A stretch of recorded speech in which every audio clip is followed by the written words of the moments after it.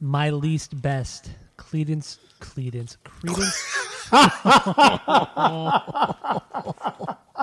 That was a good one. Dude, this is going to be the entire episode.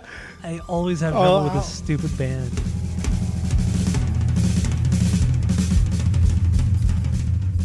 Welcome back to Asinine Radio, a weekly podcast where we talk about music, and, well, that's pretty much it.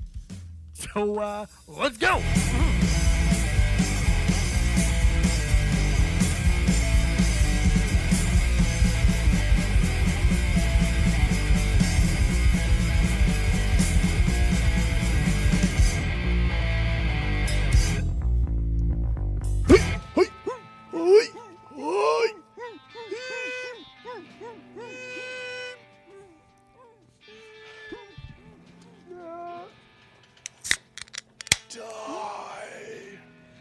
This is Asinine Radio. This is the weekly music podcast where we get into a different album. We dissect it. We get into the nitty-gritty of it.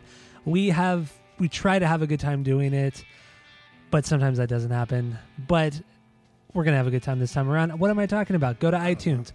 Go rate, review, and subscribe to us on there. Follow us on social media at Asinine Radio.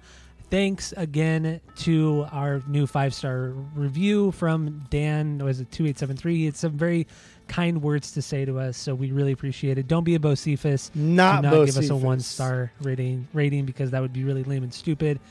Thank you for all the people out there who listen to us. It's greatly appreciated. My name is Tyler, and way out there, hundreds of miles away, way out there in the ether, is Jeff. Oh.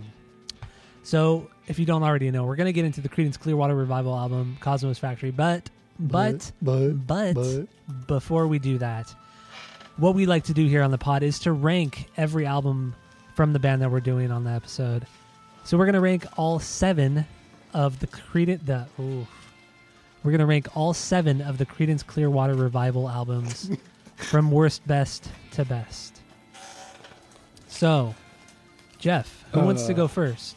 Do you go first? You always go first. Okay, I'm not gonna lie. Right? I have a bunch of 45s in my hand that I was not. Dude, can you hear me shuffling? Yes, okay. You've had like 2 minutes while I do that intro to fucking put that shit down, but you still are fucking around with all those hundreds of 45s. Okay, there's so many. It's so stupid. And you pick the worst possible time to go through them, but that's fine. I'm done. Jesus I'm Christ! I'm putting them up.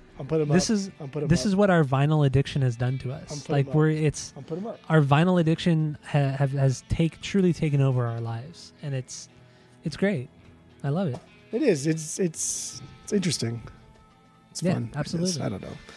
I can go first. Do you want me to go first? Yeah, go first. We're doing the least best to the best of the Creedence Clearwater Revival discography. Okay. And what do you think is their worst record? Go. So, they only have 2 records that I feel are even worthy of being called like their worst. Everything else is just kind of competing for like the top spot. Okay. So Pendulum, I think that's their worst, but even then, it's not that bad. What? It's fine. You really think Pendulum is their worst? The only reason why I say that because the bangers on Pendulum, they're not on the same level. And when I say the 2 records, I'm talking about Mardi Gras and Pendulum. The bangers on Pendulum aren't as bangy as the ones on Mardi Gras. And so that's the only reason why I put it there. What? It's truly blown away. It's fine. It's a fine record. There's nothing wrong with it. It's not a bad record by any means. The first 2 tracks though, Pagan Baby and Sailor's Lament, I think if that was one long song, like Creedence has clearly proven they're able to do fantastically. I think that would be better. It's broken up into 2 different parts, and the ending of Pagan Babies is kind of like an instrumental thing, and it kind of bleeds into Sailor's Lament. But I think if it was just one long song, I think that would have been a little bit better. But Pendulum is my least best. Wow, that's truly shocking. It's not, because Pendulum and Mardi Gras, that's essentially going to be our bottom 2. And if it's not your bottom 2, then this podcast is already over. This podcast is done before we even began. Oh, Oh, my worst one is fucking Willie the Poor Boys. What are you gonna say? Something stupid like that. Go ahead.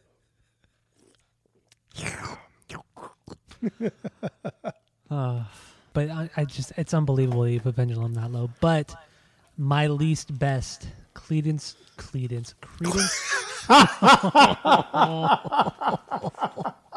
That was a good one. Dude, this is going to be the entire episode. I always have trouble with this stupid band. Credence. Oh my God. Okay. My least best from Creedence Clearwater Revival is Mardi Gras. 100% it's Mardi Gras. Yeah, I figured. The only good song, honestly, the only trend. good song I like is Someday Never Comes. That's the only good song you think. That's the only one I really like. You're stupid. You're dumb. I went into this wanting to like Mardi Gras more because I've never enjoyed it, and I still don't like it. I don't think it's a very good record. Even the Fogerty-led songs, the Fogerty-written songs, I don't really care for. I don't think they're that great, except for Someday Never Comes. That's a great song. That's it. That's all. Here we go. All right, so what do you got for number 6? It's Mardi Gras.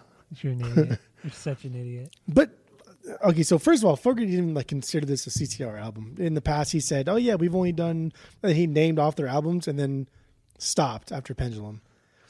But Stu Cook has the worst of it. So Mardi Gras is an album where for many years the band have been saying John, please let us sing, please let us play music. Can we please do our own thing? And he's like, no. This formula works. Let's keep doing it.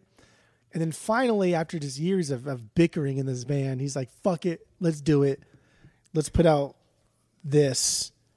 And then this happened. And it's very, it's just, dude, Stu is just his songs are just fucking goofy. They're goofy. They're stupid. The album itself is very disjointed. It's confusing. Nothing is really cohesive. And all the songs try way too hard.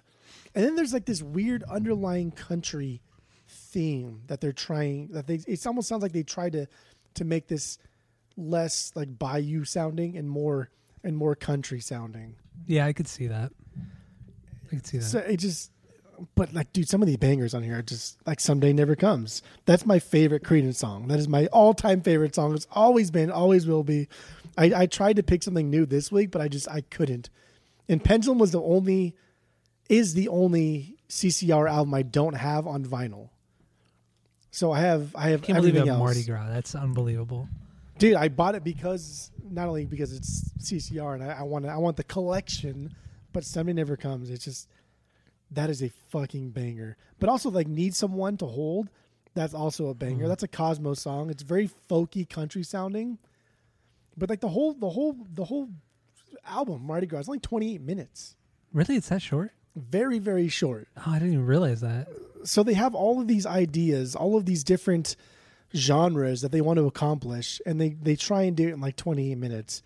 And as we'll see from other albums, they have 3 songs that are 28 minutes long. So they try to cram too much into too little, and it came out as that. Yeah, it's not very good. All right, so my number 6. This is where the albums get good. It better be fucking Pendulum. I would be honestly, so pissed. I'm be so irritated. Honestly, I mean, everything from 6 on is good to great. Good to great. Are you gonna be weird and Pendulum's actually their best album? Well, actually, my 6 least best is they're self-titled. This is their first record. You're so dumb, Tyler. You're such an idiot. I honestly thought I liked this record more, and then I listened through it, and mind you, it is a fantastic record, amazing record. But when you stack it up against everything else, it's good, it's great, but it's just not as good. You're going to put Pendulum as number 3.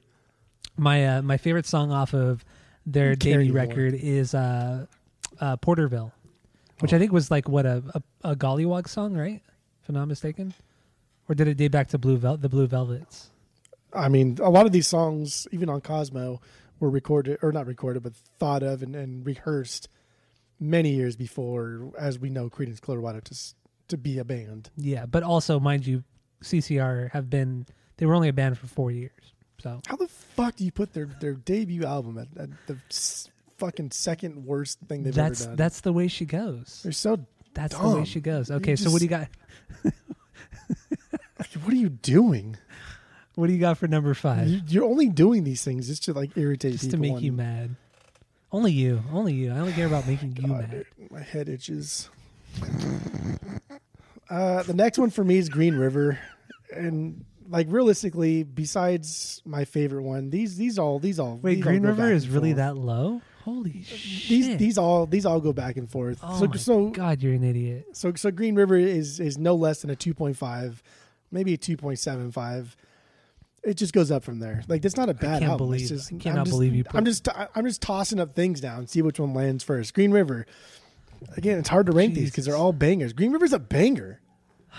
You put it at number 5? I only think so because of its lack of jamming. There's no jamming man in this. There's not a whole lot of jamming like they're known for. There's just not. And okay.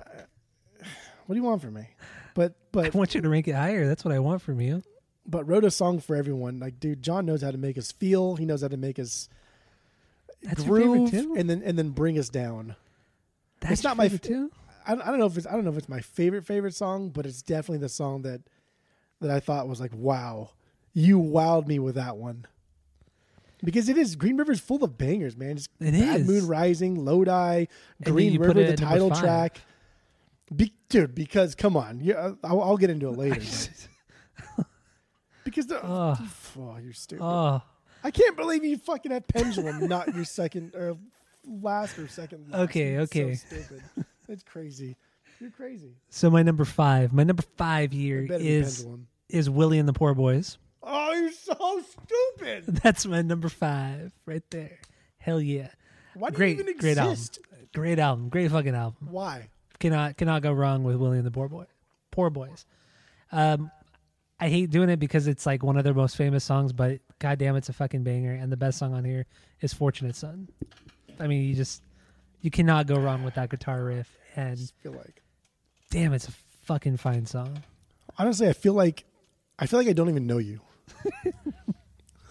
It's a great album, though. It's honestly, like you said, everything from here on out are no less than a 2.5 on our 3-point rating system. I can't believe you put Pendulum so high. Hey man, when it's better than the other one. Okay, yeah. All right. What's well, your number 4? My number 4 is your self-entitled. Their debut. That's way too high, but okay. Dude, they came out swinging with this one. Like they came out hard, and not just because like how good it is, but because the first track is such a long one, and also a cover. And then side A only has 3 songs, totaling 16 minutes. Yeah. In a time where it was very like, hey, if you're not psychedelic rock, like what are you doing? Because they weren't psychedelic rock; they were more than that. So what are you doing? Your music's not going to sell. Well, yeah, fucking is. Watch us.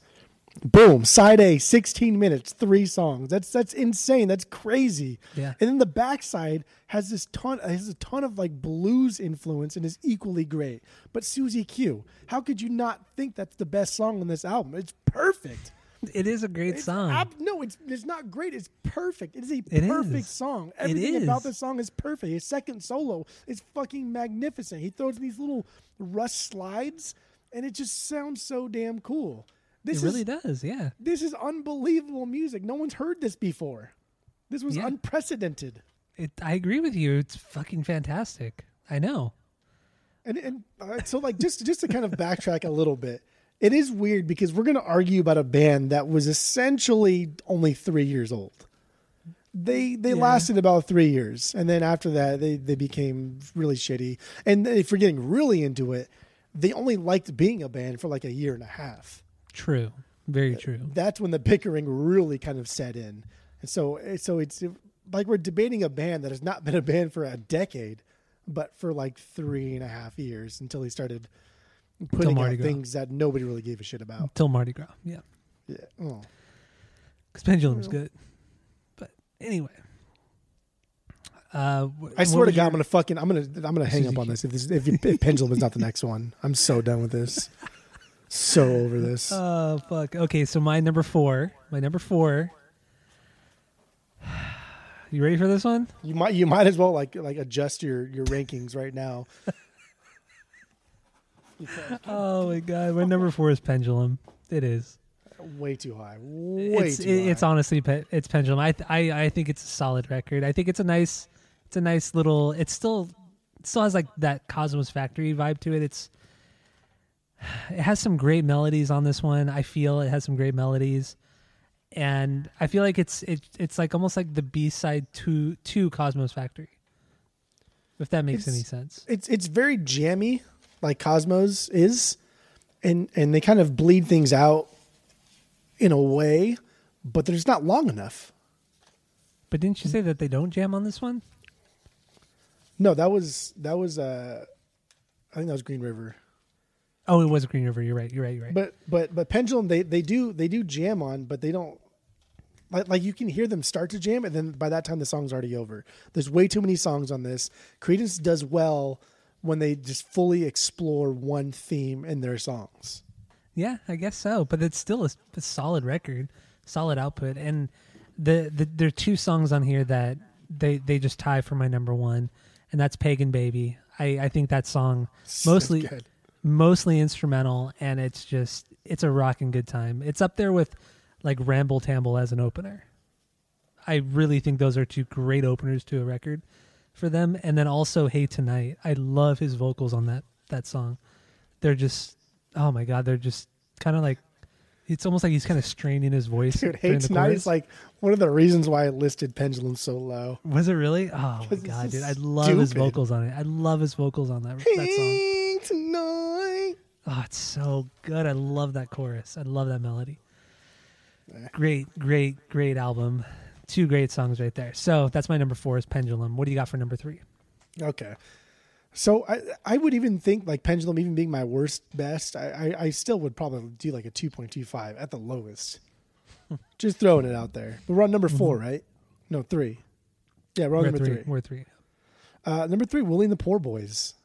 Okay, that's a little high, but okay. Easy. Like, come on, dude.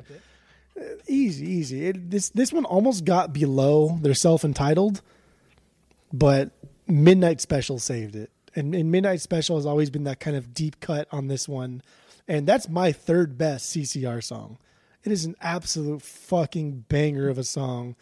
And the fact that so many other musicians before them have done it just as great, if not better. Mm-hmm. And it's a cover song. It's an old blues song. It's such a good song, and the way they do it is just it's very slow. It's very drawn out. They take their time with it. It's I don't know, man. They really explore what it is. And I love it. I think it's a fantastic song. It's a perfect song. And again, my 3rd favorite CCR song. Way too high. My list is much better than yours. So my 3rd best CCR album is Bayou Country. It's a remarkable album, like through and through. There's nothing bad on this record. And honestly, I would have to say my favorite song is Proud Mary. I get it. What do you get? I get your list. You don't like the longer songs. You like the shorter stuff. You don't. So Green River is going to be your number 2. Is it? It is, because Cosmo is going to be number 1. Because I did just get Green River on vinyl, and I will say, oh boy. Green River's your number 2. Boy. Cosmo's your number 1. The longer the songs, the less you like them. The longer the less songs compacted into the album, the less you like it. And that's why you rate everything so fucking stupidly. So you just don't even like Bayou Country. You think that's a shit album. I think everything is garbage that they've done except for whatever. Except for Mardi Gras. Except for Mardi Gras, it's the only album you like. Except for Mardi Gras. That's the only CCR album you like. Yeah. Dumb shit. That's true. What was your favorite song off of Bayou? Proud Mary. Proud Mary is easily the best song. Through and through, best song. Cannot fuck with that song. But that's the best song on that album. That's your favorite song. It's not my. Nah, it's not my favorite. No, it's not my favorite song. Your fucking favorite song is probably "Hate Tonight." No, it's no. Hate Tonight. No. It's a Cosmos Factory song. But don't worry about it. Oh, that song is so good. Oh fuck. But Proud Mary is also the solid banger from Bayou Country. Proud Mary, keep on boiling. It's that Frisco accent right there. That's the only part I like. The just boinging kidding. part? Yeah. But only the way you sing it. That's how he says it. He says boinging. He doesn't say burn. He says boinging. He does. Listen to it. All right, what do you got for number 2? Number Your second 2. best. Bayou County or Bayou Country. Bayou County? Bayou County. Bayou County. Donut County. Bayou County. Fuck. Bayou Country.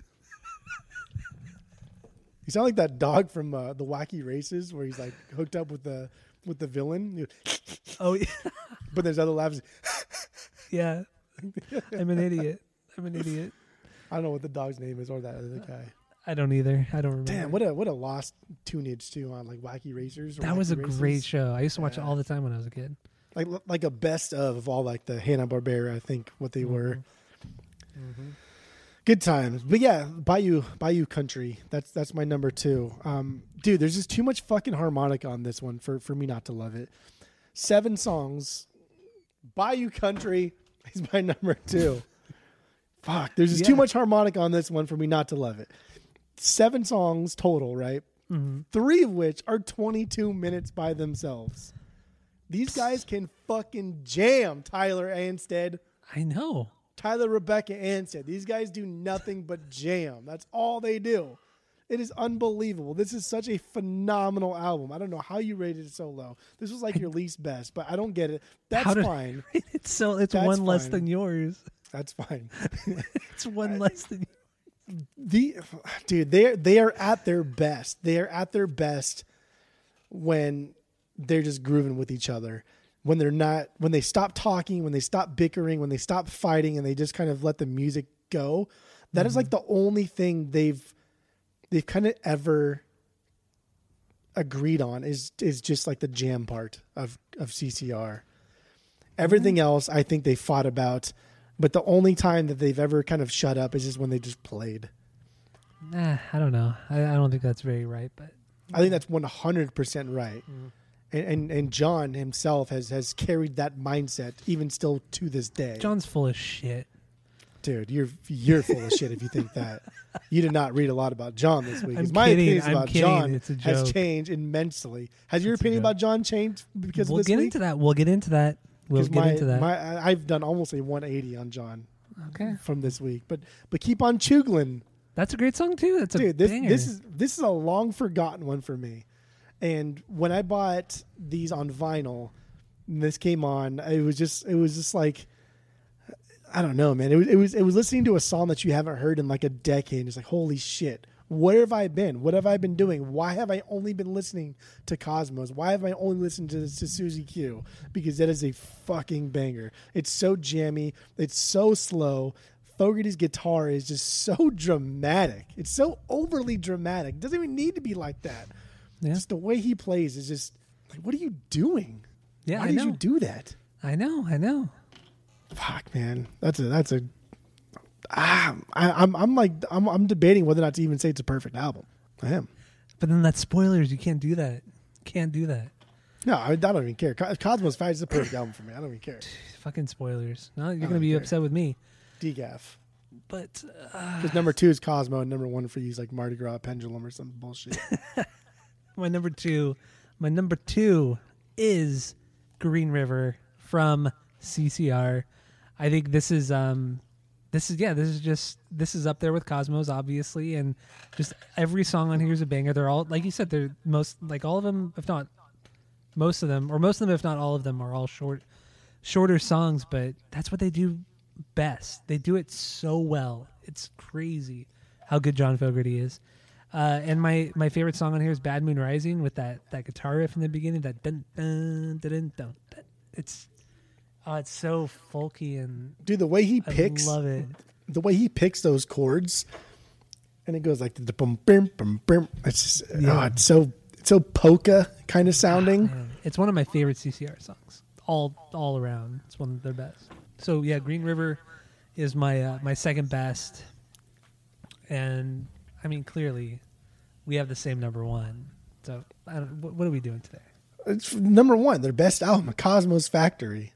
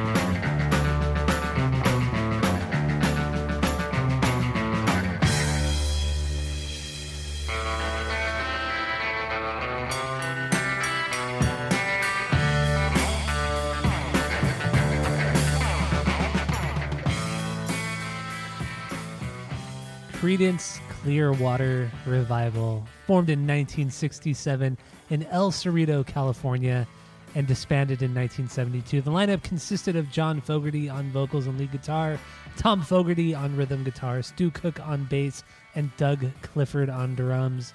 The band put out 7 full-length records, 3 live records, many, many compilations, and have sold over 30 million copies in the United States alone. But the album we're doing today is Cosmo's Factory.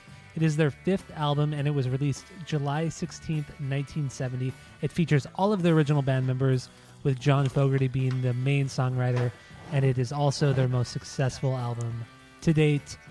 Now, Jeff, what are your initial thoughts on this record, your background, and do you have any stinkers? So, go. So I guess I'll do... that was a loud one. That's fine. I guess I will do stinkers. No, there are no stinkers. No, there are no songs that are okay. Everything is a banger to a beyond banger. I forgot your other 2 questions. Your first impressions and any sort of history or how you got into this. CCR. Okay. For sure. Like I got into CCR because my mom likes CCR.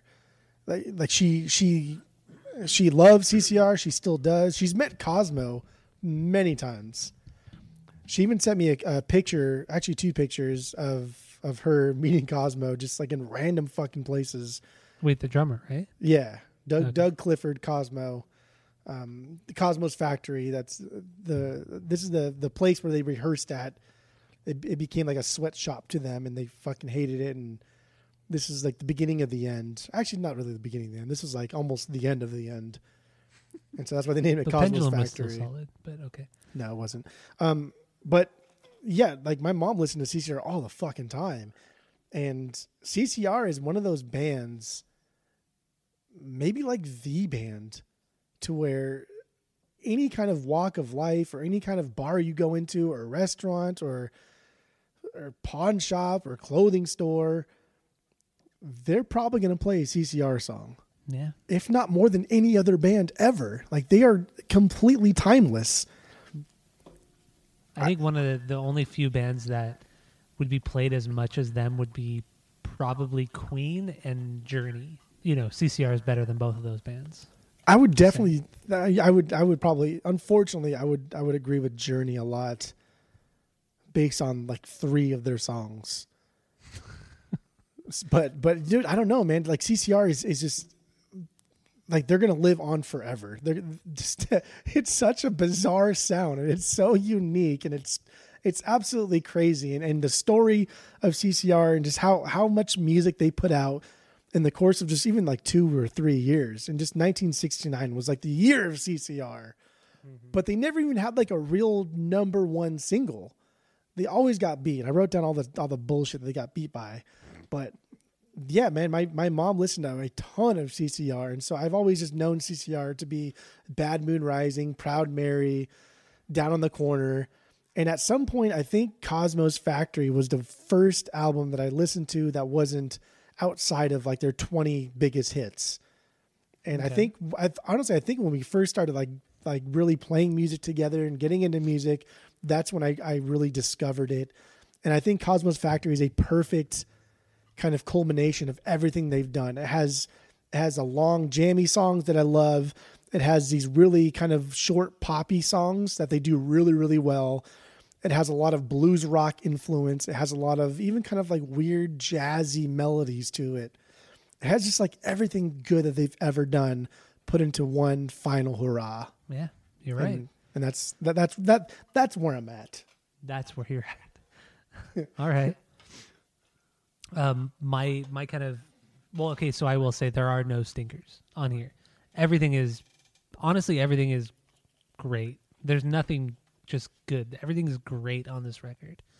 It's a truly, truly remarkable record, especially considering it's their 5th album, and it's also their 5th album within 3 years. So it's truly, truly remarkable. So fucking crazy. And I will say too, okay, so they started in 1967, but they started in December of 1967, so it might as well be 1968. So when we say that they've been around for 4 years, it's been fucking 4 years. Yeah, like literally less. 4 years. Yeah. So it's been 4 fucking years that they were together, and they put out 7 fucking records. So they're truly a remarkable band. And considering John Fogerty was the main songwriter through everything but the last album, is also very, very insane. But yeah, like I said, I have no stinkers. And my first impression was my mom listened to a little bit of CCR, but it was here and there. It was like kind of like sporadic. I think she had like one of their best of CDs growing up, but that was about it. And then getting into high school, and then you were really into CCR. I remember that. And so I got more into them because of you. And then that got me into Green Mile. Green Mile was the first album I heard in its entirety. Green River. Green Mile. What the fuck is wrong with me? You're thinking Tom Hanks. River. It's fine. Exactly. And Ving Rhames.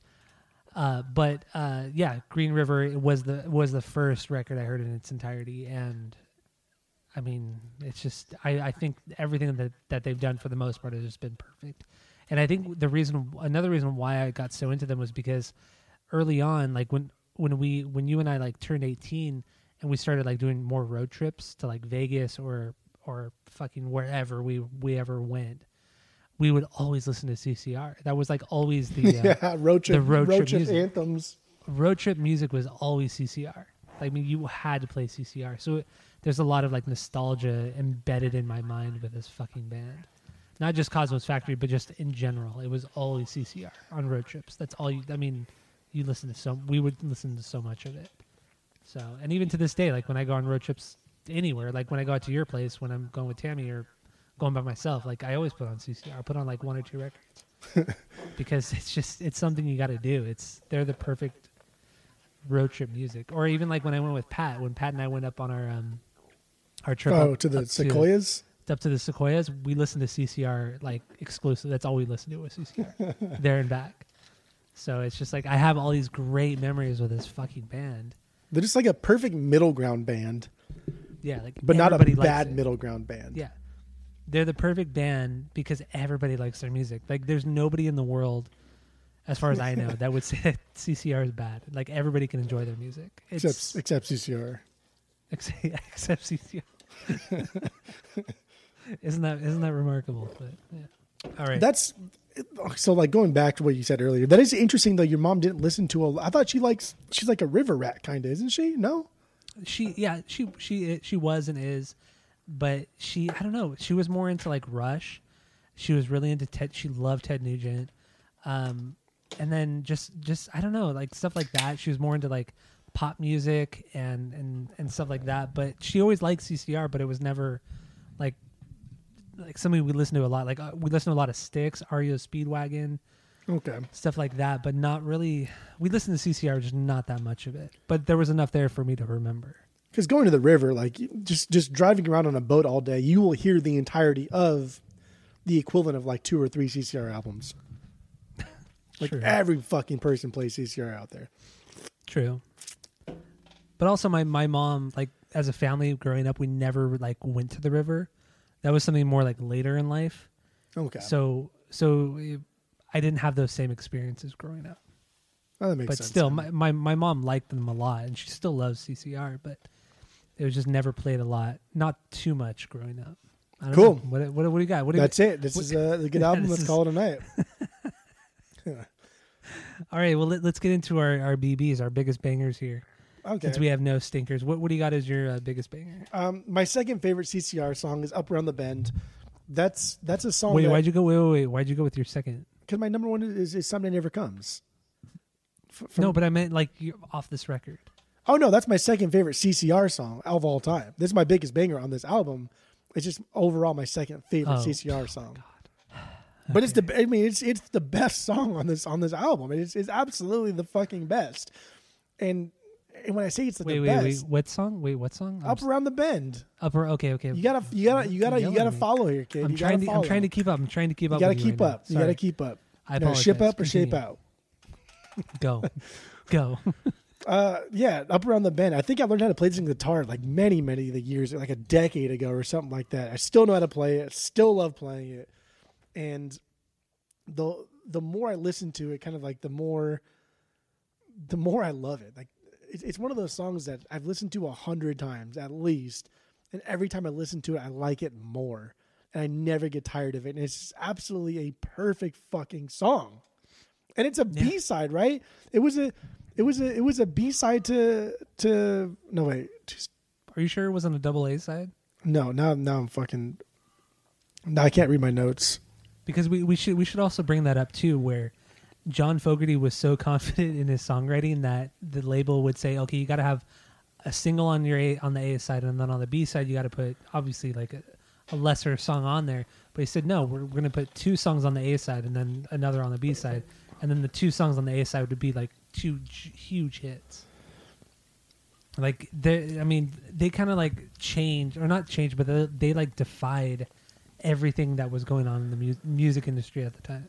It was remarkable. Okay, no, yeah. So no, you're right. Going off of that, because Fogerty was very confident in himself. He still kind of is very confident in himself, very confident in his songwriting. CCR, as much as I love them, they do follow a formula, kind of this formula of making music that all sounds the same, but because they're like the only ones that really stand out in that genre, that niche genre, it's fine. But all their music does kind of sound the same. But no, Up Around the Bend is the B-side to Run Through the Jungle. Oh, okay. And so, but you're right, because Fogerty was like, no, dude, we're gonna release an A-side that's a banger and a B-side that may be even a bigger banger. And his kind of rebuttal to that was, well, like Elvis did it, the Beatles did it, and look how big they are. I want to be them, which is fine, is great, but it's sad because like he didn't kind of consider like the human element of all of this, and his band imploded, and it was just a horrible story. But songwriting wise and music, I mean, there couldn't be bigger bangers than all of these stuff. But yeah, Up Around the Bend was a B-side to Run Through the Jungle. But also, was I wrong in? Did I read it incorrectly? Where that Fogerty did say that he wanted 2 songs on side A of a single, if that's even possible. I don't know if that's. I feel like I read that's that possible. Somewhere. I feel like when you make, I mean, I have them in my hand. I have a bunch of little 45s in my hand, and so cool. You're so cool right now. Yeah, because I bought a box of them and all garbage, but. But just looking at them, I don't know if that's like the way things were, type of thing. And or maybe I read it. Maybe I just read it wrong, and he meant like there should be no side B. Like both sides should be equally good. Maybe that's what I'm thinking. I don't know. I might have just read it incorrectly. Well, that's why. Okay, so like since I've started listening to a lot of vinyl, since we've started listening to a lot of vinyl, Thank you. You can kind of understand why bands or older bands, older groups will put bangers kind of halfway through the album, because you think it's a very 90s and beyond thing to put your biggest bangers up top, all your BBs 1, 2, 3, 4, 5, and then the record kind of just tapers off. Yeah. But if you go back previous to like 85 and like the early 80s, kind of still coming into like the rock realm, you go back like that, like halfway through the CD, you get a song like Up Around the Bend. That's the first track on side 2. So like these albums are they're more complex in their sequencing than we're used to with new music, right? Yeah, I'd say so. Like putting a Up Around the Bend, like arguably like the fucking coolest, most catchiest song on this entire album, as the first track on side 2, like you got to kick off side 2 with something big, because you just did Ramble Tamble as on fucking track 1 and side 1. Yeah.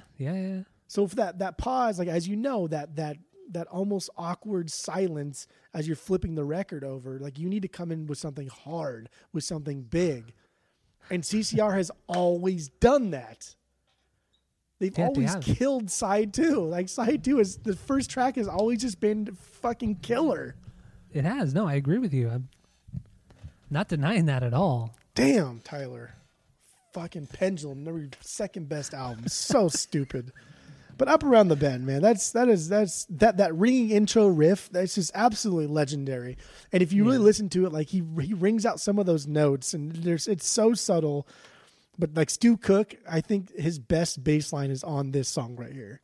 You really think so? Absolutely. It's like if you play it, you can listen to it, but it's his best bass line. I love it. The song is so catchy. It's gross. And the solo is just absolutely fantastic. Like Fogerty really knew how to keep it short and sweet. And what I like about this solo is how high the notes blend in with the song as a whole. Like everything, the lead does is high. It's high, like octave wise. The notes are high. The solo is high. The lead fills are high. The outro is high. It's just consistency throughout the entire song. Very well put together. Very formulaic, but very well put together. I agree. And also his what I've always loved about Up Around the Bend is his vocals during the chorus. The way he kind of like draws out very briefly the end of every line, where he goes, "I'm going up around the bend," and then the way he says "bend," it's almost like this weird he's not straining his voice, but I don't even know what the hell he does, but he does this weird like fluctuation with his voice, and he kind of draws out that last note, and I've always loved that, and he does that in the chorus on multiple lines of that chorus, and I just thought it's such a sweet touch to everything else going on in the song. And I feel like it's very understated too, and I love it about it. I would love it about that song. But I might as well play Up Around the Bend since you're BB, right? That's my BB. All right. I mean, if you've never heard this guitar riff, you're out of your mind. So here it is.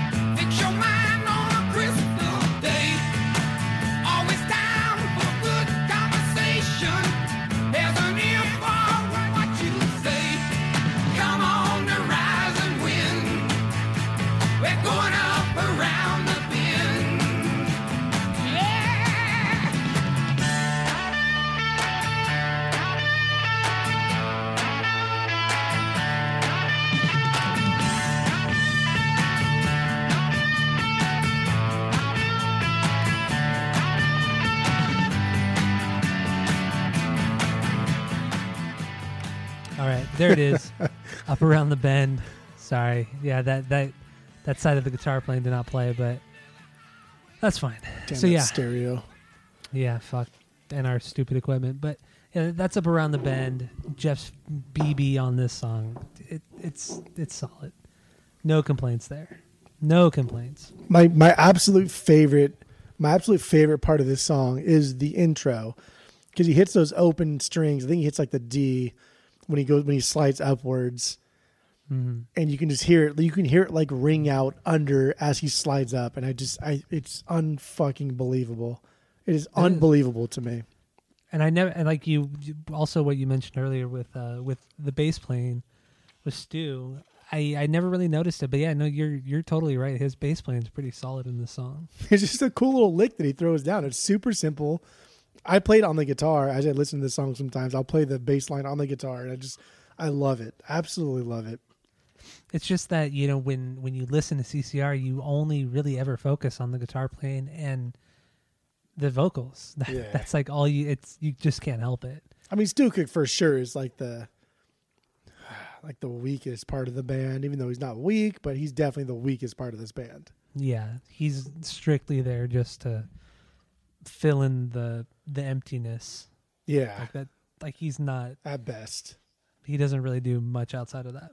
All right, and then I mean, let's talk about the lyrics real quick. You know, from all I got, I mean, the lyrics on this entire record, they're not super deep, except for maybe a couple songs could be taken a little bit more seriously. But this song, to me, it was kind of like a feel good vibe to it, where he's talking about just like kind of leaving the city and just the craziness of life to just go relax for a little while, like out in the forest or just by yourself in the middle of nowhere.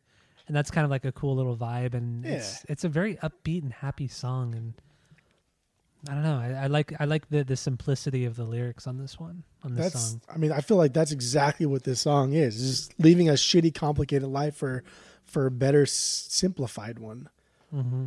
And but even if it's just temporary, like it doesn't have to be a permanent change. I think it's just a matter of just like a vacation leaving for a little while. Yeah, vacation, just leaving for a little while. I love that. I think it's great. They don't have like a ton of like really dark, complicated lyrical themes in their music. It's all pretty straightforward.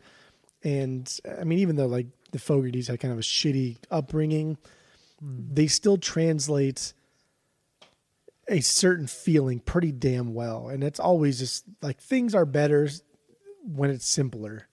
And I think that's like the overall theme of CCR.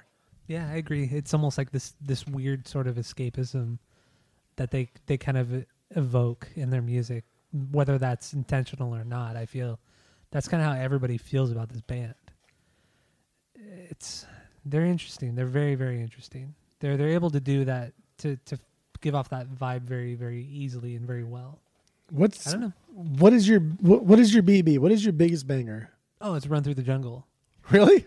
I mean, I don't give a fuck. I mean, I don't care that song has been in movies and commercials. I think that song is just absolutely perfect, and just that when he sings "Run Through the Jungle" and then that scale, that little scale that he plays on the guitar. Oh, it's so good. I love it. I love it. This song's weird because I always think that it's longer than it is. I always think this is like a 6 or 7 minute song because it totally could be.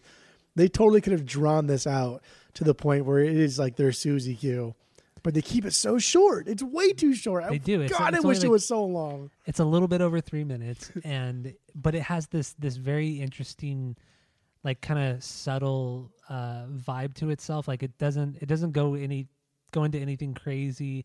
It just kind of keeps this tone, this steady tone. I don't know how else to explain it. I also I've always thought that they're so lucky that this song is such a banger because that intro is so stupid and cheesy that they had to back it up with a banger. If this song wasn't a banger like it is, that intro would be so bad. That eclectic weird ambient noise, and then it finally fades into like the guitar playing. And, why do you think that's so bad? I only think it's bad because had it not been for like the greatness of the song, that intro would have been bad. So if this was my first time listening to this, I would think like, damn, you guys better pull something good to justify that stupid ass intro. And then seconds later, I think, oh, okay, yeah, you got it. All right, I'm gonna play a little bit of "Run Through the Jungle." So here it is. Stu brings it on this one too, though. All right, here we go. Here we go. Oh.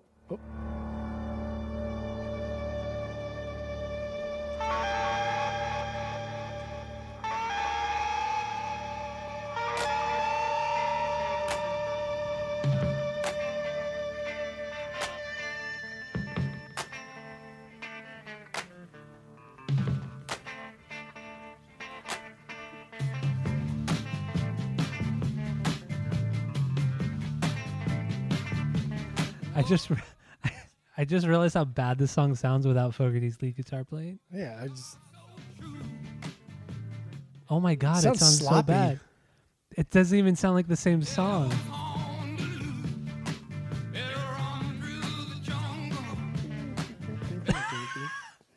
It sounds. I can't even play it. It makes me so upset. That's awful. That's wow, that sounds so bad when you only have one speaker playing. Damn, that's right. That was like shocking. It just again, man, this song is very. This is another one. It's very formulaic, and that intro, I love that intro because I know that it's going to lead to something really, really cool. And that type of intro usually leads to something really heavy, really fast, really, really loud. But the fact that they kind of flipped it and let the feedback drone in and then just came in with something really groovy and soft. That's, I thought it was great. It's brave. I thought it worked perfectly. I don't know why. It did why, work perfectly. But why are you bitching about the feedback? I'm not bitching. Intro? I'm just trying to get you to. We're bitching about it. It's tough. It's tough because I know it's hard for you to be objective sometimes. Oh, and so, you're so I really tried to listen to this album as if this was my first time ever listening to it. And I just thought to myself that if I heard a band do that type of intro, my initial thought would be, wow, you guys better fucking pull something in really good, because that intro is very pomp and circumstance. And you guys better pull something else up because, it's going to sound stupid. And they did. And they pulled it out, and that intro is now iconic. But what I'm trying to get across to you. Yeah, what are you trying to get across? I want you to appreciate that intro for more than just, it's cool because it sounds cool. Like, no, it's more than that. What? It's what do you mean what? What don't you understand about that? It's like we're both agree. We agree that it's great. No, you agree that it's good. I'm trying to tell you that it's fucking fantastic because the song supports it and builds it up even better. You just think, oh, it's a cool intro. The song's pretty cool. Yeah. You have no reason for liking the intro. Like, why do you like that intro? What about the intro makes it great to you? It's almost like this really cool build up. It almost sounds like a movie score. For very, very briefly, it sounds like a movie score, and then you hear John's guitar come in, kind of like it kind of comes in the background, and then it builds up into the forefront. So you have this great, just kind of like you just have this cool. I can't even think of the fucking word. I don't know what you're talking about. Transition. It's this transition. I feel like the transition is so good because it sounds like it's from a fucking movie. Like, it sounds almost like a movie score. Just having the feedback there just sounds like that. And I feel like it's done so well. And then, like I said, John's voice just is very subtle throughout that part and throughout the rest of the song. And it's very kind of like relaxed and almost like it's on the verge of the whole song is almost like on the verge of exploding, but it never actually reaches that point.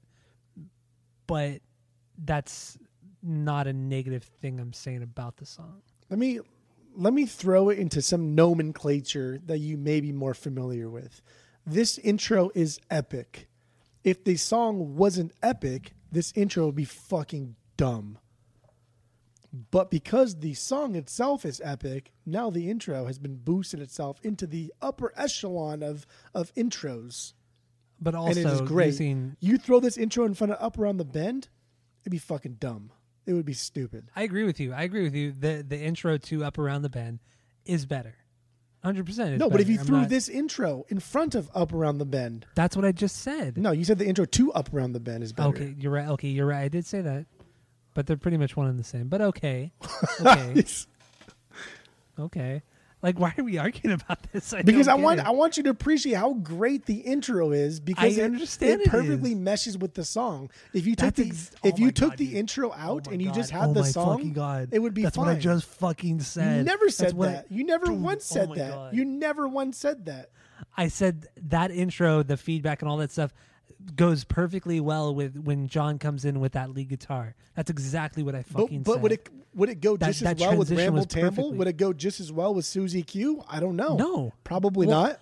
It probably not, but in this context, of course it does. That's what I've been fucking saying. No, what you said was, no, the intro's good because it sounds good. That's what you initially said. Come on. Let's give credit where credit is due here. We're not plagiarizing anything, but we need to. We're not. This is better than we're making it out to be. This album is better than we're presenting right now, and you're out of your fucking mind. We're not doing it justice. That's exactly what I fucking said. It's like being super excited and giving somebody like a piece of pizza that's from your favorite fucking place. And you're like, "How do you like it?" And they're like, "Oh, it's good." That's it. That's all you fucking got. It's not like that at all. That's what you just did. It's not like that at all, because you know how much I love this fucking record. I don't. It's like, no. You're looking You're looking You put for fucking things Pendulum as to like your jump top on. 3, top 2 favorite albums of all time. It was I like don't top understand. 5, top 4. Top 5, Top top 4 4. albums of all time. See, exactly. I don't know what. Yeah, top 4 albums of all time. What are you even talking about there? Yeah, exactly. Run Through the Better than Jungle's a Cosmos banger, Factory. though, for real. What? Run Through the Jungle's a banger. The harmonica, that's my favorite God, part. you're out of fucking control. It's his weird, depressingly happy way that he plays it. It's very bizarre. It's very emotional. It's weird. I love it. And what I thought was interesting lyrically about it, everybody always says that they think this song is about the Vietnam War and all of that stuff. And John has always he's always talked about how like that's not what it's about. It's not an anti-war theme. It's about, the gun fanaticism within the United States and how it was growing and growing and growing during that time period. And I tried to look at it through that perspective, and I just don't see it. I don't see it either. I don't at all. Like this is I'm sorry, I disagree with the songwriter, but this is an anti-war sentiment. This is exactly what this song is. Like through and through. There's like nothing, there's no way you can not say that. It's insane. It's an Vietnam anti-war anthem. 100% through and through. I Makes agree. no fucking sense. I like, totally agree. Like every fucking line, like is a reference to, the battlefield in Vietnam, Cambodia, and all that shit. For John to say that just seems asinine. Asinine Radio. Especially because like he was drafted, right? In like the mid 60s for the Vietnam. Yeah. He was drafted. So like clearly that is on his subconscious. Well, wasn't he drafted like National Guard or something? Yeah, it was like the reserve, but he was drafted regardless. Yeah, he was. Like isn't that like a weird, like antiquated thing to talk about, like being drafted? Like could you ever imagine, we're too old now, but like could you ever imagine getting drafted? Yeah. Like what the fuck? I remember, okay, so you and I are 33. So when 9/11 happened, we were fucking 14. 14, yeah. We were 14, almost 15. And so when like the war in Iraq and Afghanistan really started, I remember being really scared, like, fuck, dude, because they were talking about having the draft, like opening up the draft again. And I remember being like terrified when I was 18, like in 2005, because that was when all the crazy, crazy shit started happening in the war. Like Fallujah happened, I think, in 05 or 06. And so like all the crazy fucking shit that was going on over there was happening. And I was just like fucking terrified. Like if I get drafted, I don't know what I'm going to do. Like it was really scary for me, at least. No, you would go fight a war you didn't start that you may not agree with, and you would possibly die for the same cause. For, like no good reason. Yeah. Like honestly, for no good fucking reason. Yeah. I remember that was really scary because that was, at least in our lifetime, that was like the only time I feel like the draft has ever been brought up, right? Like, can you think of any other time? But like even then, I mean, maybe because I didn't really care at the time. I was thinking of joining the military anyway, so I really didn't matter. But I think when we turned 18, we had to sign up for the selective service. Yeah. Like I think like the week I turned 18, I got this letter in the mail saying like, "Hey, this is your country speaking. I think you're turning 18 this week. Here's a notice that you have to sign up for the selective service or you will get fucked by something." And like I still have my card, like the card they sent me that says like I signed up for the selective service, and I always thought that was like really stupid and fucking dumb. But yeah, no, I agree. I can't imagine like a draft. It's just it's so dumb and it's so petty. Yeah, it's so fucking petty. But I think the reason why there hasn't been a draft like there was during Vietnam was because the Vietnam War did get such a large backlash from society that they've never brought it back. Well, rightfully so. I mean, I feel like we value human life more than we ever have, and kind of less than we ever have too, in a way. But as far as like war is concerned, we value human life more than we have in previous wars. At least the lives of people within American or even Western society. Yeah. You know, because I mean, there's a lot of shit going on, you know, internationally that we do that are just wildly awful and inappropriate. But anyway, yeah, Run Through the Jungle, banger of a song, banger. Yeah, perfect song, fucking fantastic song. Interesting is Fogerty actually got sued for making a song on his solo album that sounded too much like his song with CCR. So he got sued for plagiarizing himself, essentially. Because he was an idiot and sold all of his CCR rights to, I don't know if it was Fantasy Records or somebody within the company. There's this guy, Zantz. But, okay, so this kind of like coincides with earlier what I said, that I've always thought Fogerty was just a big douchebag, but he's actually not. I don't think so either. He's not a douchebag in the way we think he's a douchebag. He probably is a douchebag, but he's rightfully so. So like his band, essentially, they wanted like, hey man, like we want to write music, we want to do things, and he says, well, I don't think we should because it's probably not going to be good. Just being straight up, right? Being honest. Yeah. They came out with Mardi Gras. It wasn't the best, but also what I want to say with Mardi Gras was that he finally said, you know what, I'll let you guys. I mean, we'll make a collaboration, like whatever you guys write, we'll do for the record. And then they all, like Stu and Doug, they said, well, we don't want to do that, even though for years they had been saying, you know, we want to be a part of it, we want it more democratic. And then once John said, okay, let's do that, they all backed away and said, no, we don't think that's a good idea. Which I think is really like shady on their part. They wanted to do music with him. At that point, all the fighting, he said, if you want to write a song, then you fucking write it. I don't want any part of it. You write it. You tell me what to play. I don't want any part of the writing process. Mm-hmm. But I think what they wanted was just to have a more cohesive writing process, which I think stems back from like band 101, right? Dialogue, you know, conversations. Speak up. When you think something is not going the way you want it to go, then say something. And I think things had festered with CCR for so fucking long. And when I say so long, it's like a year and a half. I know. It wasn't that long. It makes it seem like we're talking like 30 years, but it's like we're talking the Beatles here. Like it's fucking 3 years tops. But so Fogerty had released his book not too long ago, and in there it was kind of like my life in my own words. And there, I didn't read the book. I read a lot of excerpts this week from the book, and it like he said, the only year that was fun was 68.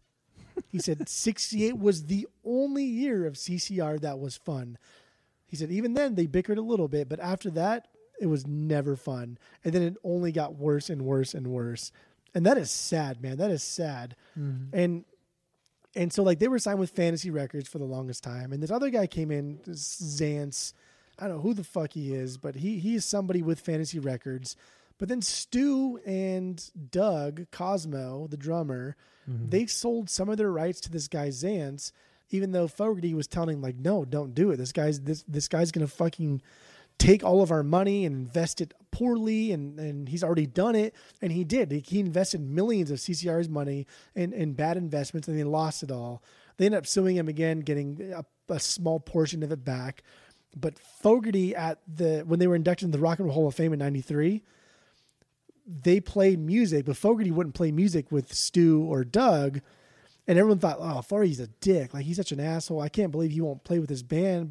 But like, why would he? Yeah. He felt like his band backstabbed him, sided with the enemy, took his money, took his actual rights to his music that he fucking wrote, and then played his music in front of him. Yeah. And all he said was, no, I don't want to be a part of this. I don't want to do this anymore.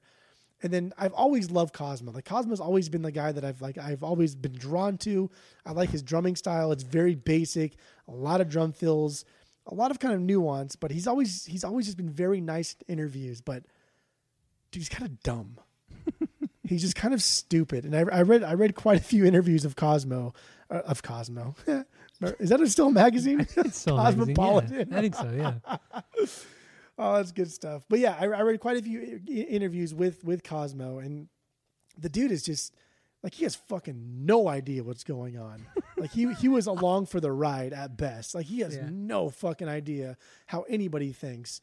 And after Tom died, I think that was kind of like the final nail in the coffin. And there was this, and then John Fogerty said that he had written Tom a letter saying like, hey man, we need to get back together. You and me, not the band, just you and I. We need to do this for our mom.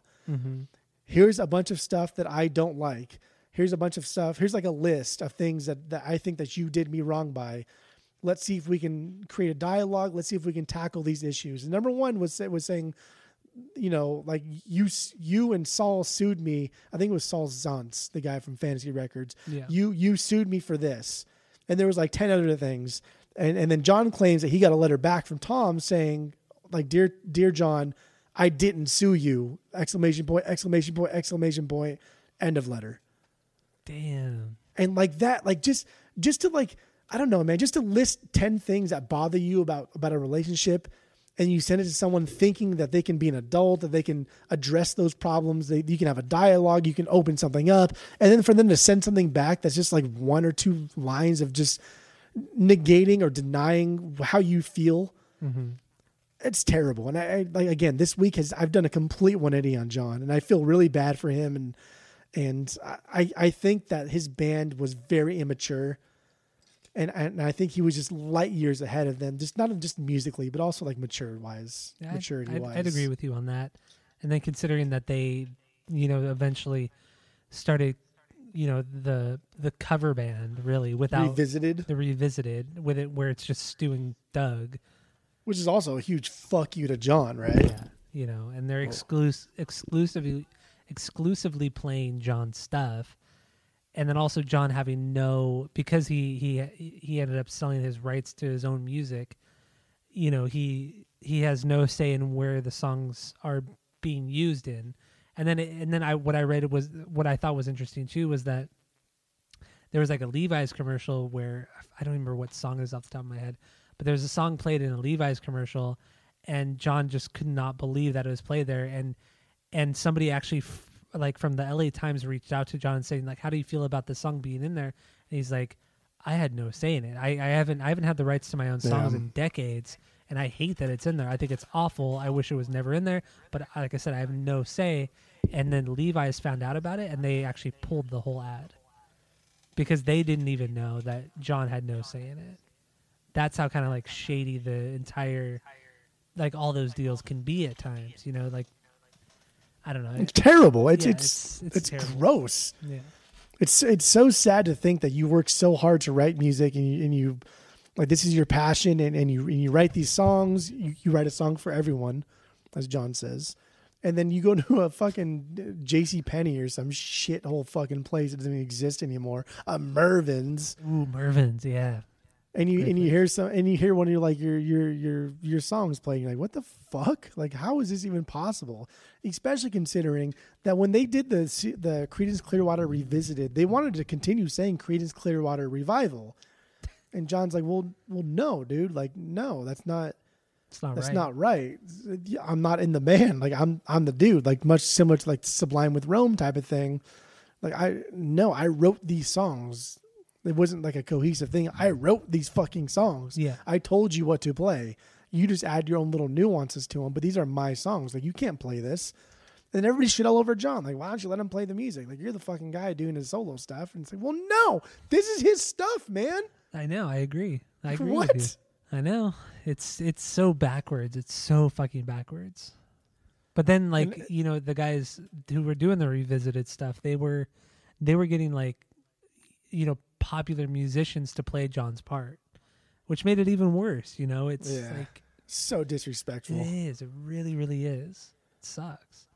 Like why? So, and also in John's like some excerpts, he said, why couldn't they just be like Cosmo and Stu playing Creedence? Like, why couldn't that be the tagline? Why did it have to be Creedence Clearwater Revisited? Mm-hmm. It could have just been Cosmo and Stu plays Creedence. Yeah, and they could have played. They could have done whatever they want. Well, also what I read was that so they originally those two wanted to tour as Revival, but then John put a stop to that.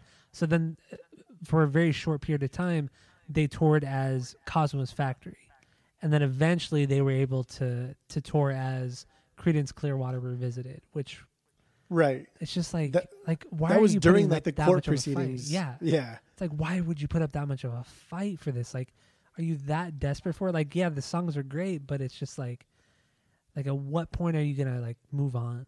You know, like why would you want to ride the coattails of somebody like that? You know, it's weird. To put it like in our casual listeners kind of like verbiage, I feel like Cosmo and Stu are the Mark Hoppus, and then John Fogerty is the Tom DeLonge. Oh yeah. Like he's moved on to do kind of his own thing. He's not really mad at anybody. He's just mad that they keep trying to like fuck with him and they keep trying to do shit that pisses him off. But Cosmo and Stu are like Mark, and they just want to just hold on to that one thing, that one time they were happy, and just keep doing it forever. That's a very, very good comparison right there. Is that solid? That's pretty solid, right? That is solid. Yeah, I do enjoy that. I mean, when you bring Tom DeLonge into a discussion, I'm always open to it. I'm always game. Yeah, I mean, I always have a good time when Tom DeLonge's brought up. So, no, but honestly, that's solid right there. What you said. One more thing that I want to bring up because I think you'll like this, but in one of his excerpts from his book, he talks about there's only like one or two times in his life where he just thought like, you know what, fuck it, this is my music, this is my baby, I'm going to do what I like with it. And then one of the times was when he was visiting the grave of Robert Johnson. He was visiting the grave of Robert Johnson. He had like this epiphany. He says, you know what, man, like one day I'm going to be here. This is going to be me one day. I'm going to live my life. I'm going to sing the songs that I want to sing.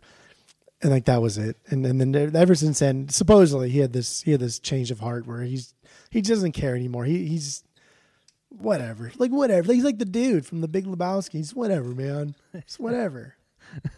Goddamn. So what's another song? Let's finish up Ramble Tamble because we played it. We didn't really talk about it. Yeah. And it's arguably like the most complex song on the album. Correct. Okay. As I said before, I love Cosmo's drumming. I think it's the way he plays is so simple. It's so basic, and he puts these little fun fills in. I don't know, man. Like this one just gradually graduates into something consistently or constantly better. Like it gets better and better and better and better. The song. It gradually graduates. It gradually graduates into something greater. If we're gonna go with the alliteration. It's just so effective. It's subtle. No, I agree. It doesn't rush, and like a lot of times when like tempo changes, it'll change like exponentially throughout the riffage or whatever's going on.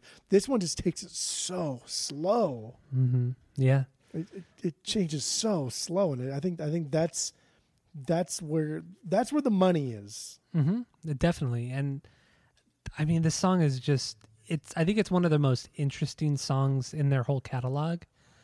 The way they entirely switch genres, and the genre that they switch to is something that they don't touch upon too much, and that's like the acid rock genre that was so popular at the time, which is also weird that they never really touched upon it because it was so popular.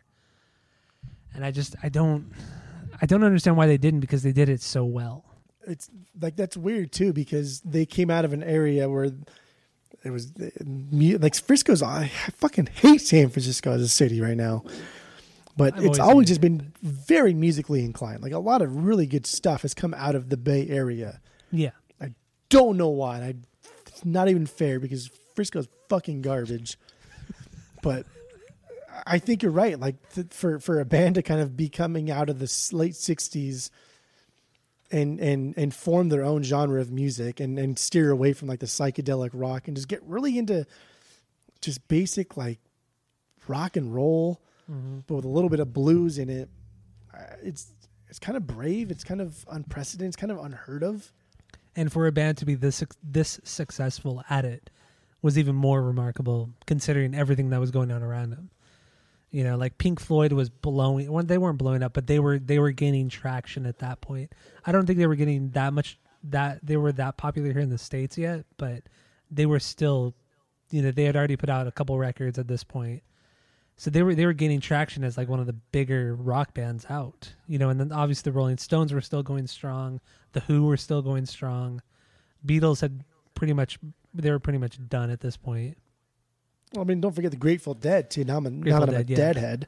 Grateful Dead, they came out of like not really necessarily exactly the Bay Area, but more Northern California-esque. Yeah, it's pretty crazy. But this song is, I mean, but it's also, I mean, like, what were they thinking going through? You know, the song starts out as this like almost like rockabilly, country western vibe, and then they slow it down, and it's just this. It's super weird for like 3 minutes, and then it just goes right back into to what they were doing at the beginning. It's super, super strange, but for whatever reason, it works so well.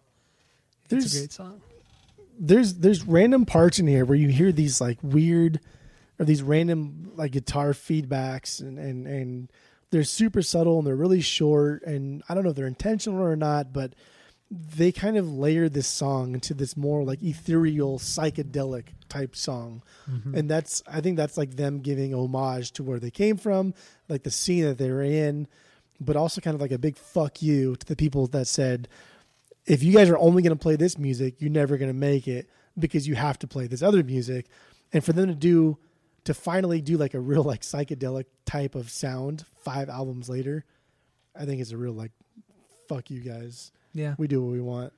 But then lyrically, it doesn't really follow that path, because lyrically, like the first part, you know, the faster, more rockabilly, I guess rockabilly might be the best way of explaining that part, is more of, you know, it talks about him growing up in, you know, a poor area in poverty, essentially, and just kind of like wanting to get out of it. And then the psychedelic part is him leaving town and kind of experiencing new things, just how like people equate psychedelic drugs to like a new opening in life, or a new experience in general, and then realizing once you come down from that high, everything is still shit. And that's kind of where the song comes back into like, you know, I'm still stuck in this kind of like shithole life that I've always been in. No matter where I go, like no matter if I travel to another town, I'm still going to be in this unless I change something. So it's like, I don't know. It's almost like to me, like in a way too, it's almost like an anti like drug kind of song, because the band itself were never really into drugs. No, they were never known for that, and they never really pot at best. Yeah, pot at best, but they never got into the psychedelics. So I feel like it's almost like a fuck you to the whole drug music scene, because it's saying like this is only so long. Like you're gonna come down from this high, and then you're gonna realize like everything is still shit. So like, I don't know. It's just there are different ways to interpret this song, and what a banger of an opener, honestly. I think like I've come to realize this week that CCR is very low key anti-government, like very much so. Like a lot. I mean, I don't think his lyrics are very deep, and he's not nearly the same lyric man as he is a guitarist or a songwriter in general. Agreed. But they're very based in anti-government mentality. Yeah. And I dig it. And I think this song, like what you were saying with that, just that story itself, the song plays along with that. How things just change, how things just stop. And it goes into that first part when everything just drops, and then it goes into what will be the buildup, what will be the beginning of the tempo changes. Mm-hmm. It starts off with that kind of riff from like House of the Rising Sun by the Animals, that version, and it sounds very similar to that. And it speeds up and speeds up and speeds up, and then it drops. It drops hard, but then it stops. Right? It stops, and then you get John's like lead, and you think like, is this over? Like, is that it? Like you dropped and like that was it. And then it comes in again. It really grooves. But it kind of brings it full circle, because the beginning is very groovy and the ending is really groovy. It's just that middle journey is kind of different. So going along with like what you were saying, to where no matter where you go, it's the same shit. Yeah. And so the beginning and the end is kind of the same shit. And the middle part is where you think that you're making progress.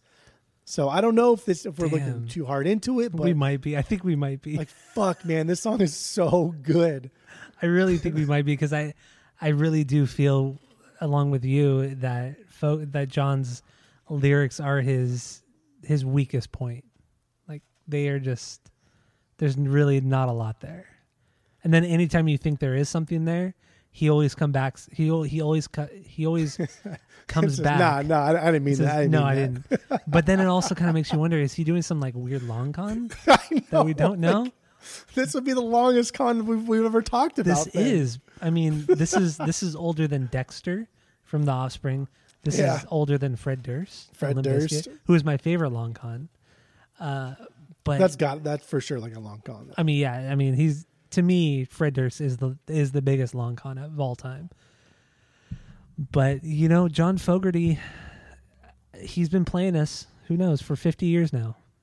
Dude, I know. That's just crazy to think that this guy has been making music for, like, theoretically, at one of his shows, there could be 4 generations of people. Right? A 4-generation family could be at his show. Well, also think about it. What the Blue Velvets, his first band in high school, was 1959, if I'm not mistaken. So he's literally been making music for 61 years. 61 years. And also, if you think about it, you can't say, oh, well, that was just a high school band. Well, the Blue Velvets, some of their music was eventually made into CCR songs. So he's really been making music for 61 years. It's crazy. Almost a century. Oh my God, it's so dumb. Ramon Tamil, perfect song. Yes, it is. It truly is. It truly is. What if you had to pick a least favorite song? Just you got to pick one. A least favorite? Yeah, what would you pick? All right, so my least favorite song on this fucking album. Let me see. I'm just trying to think. I hate saying any of them are my least favorite because which one do you want to talk about the least? The least amount? Probably Ooby Dooby. Yeah, that's mine too. I mean, I think it's great. It's one of the few songs on the record that's not written by John. It's a cover.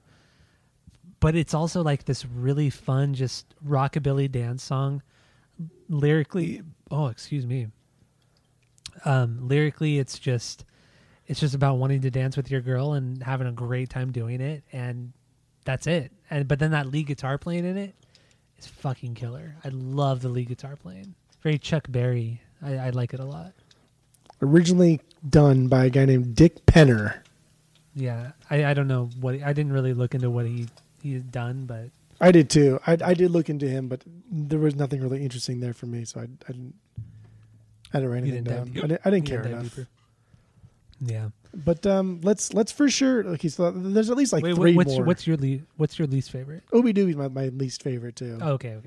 But I like.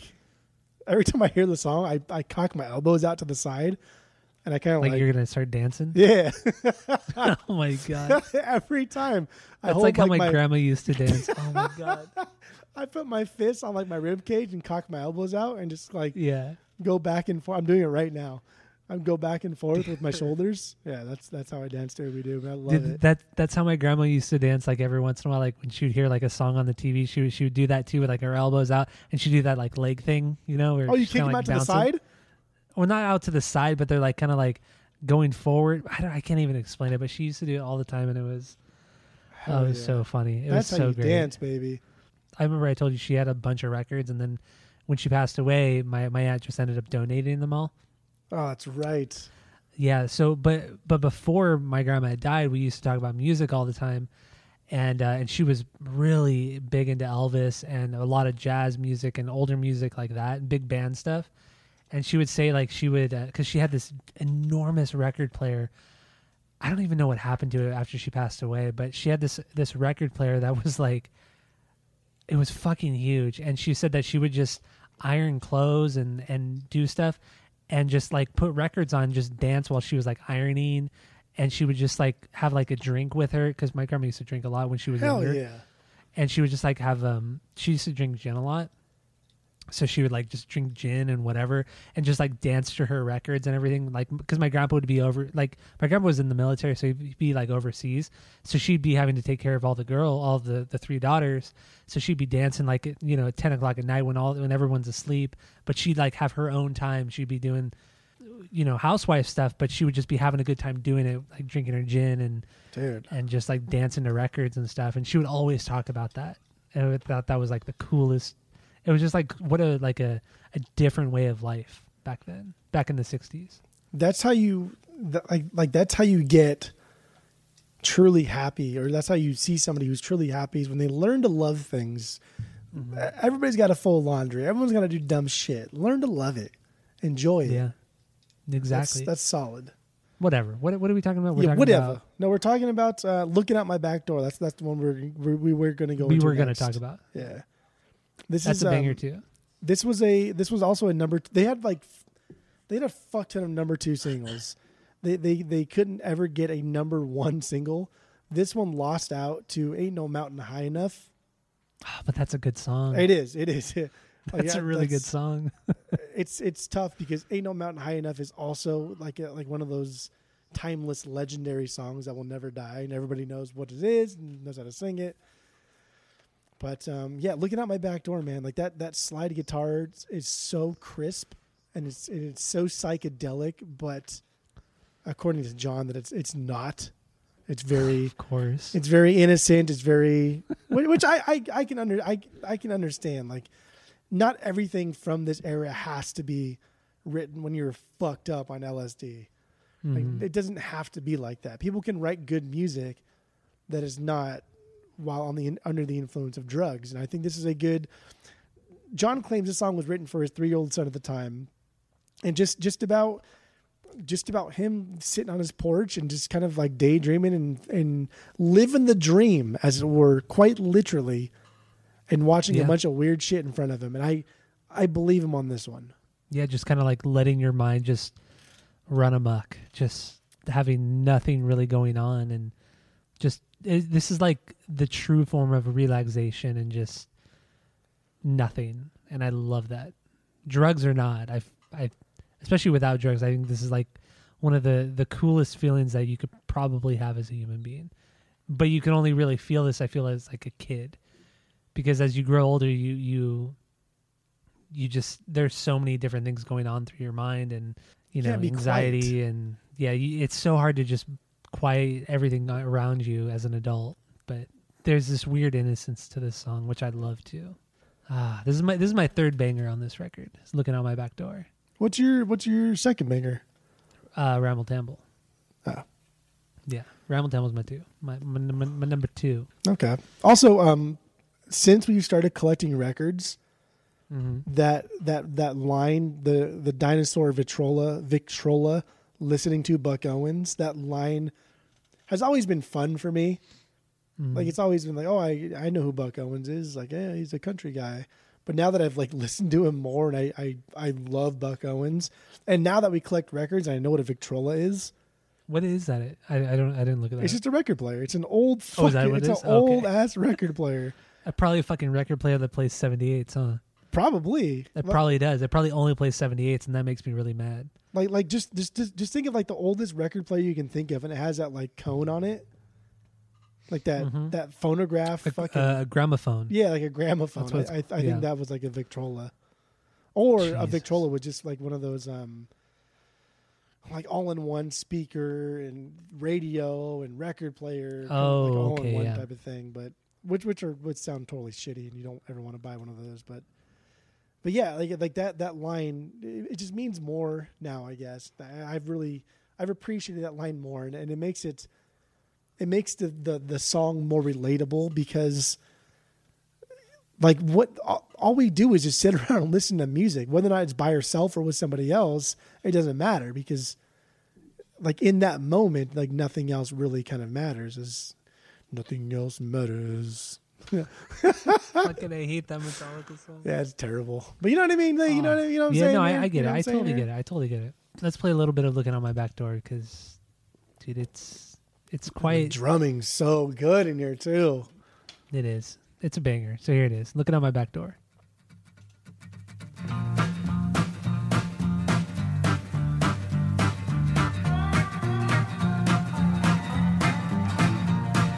Just got home from Illinois. Locked the front door, oh boy. Got to sit down, take a rest on the porch. Imagination sets in. Pretty soon I'm singing. Looking out my back door.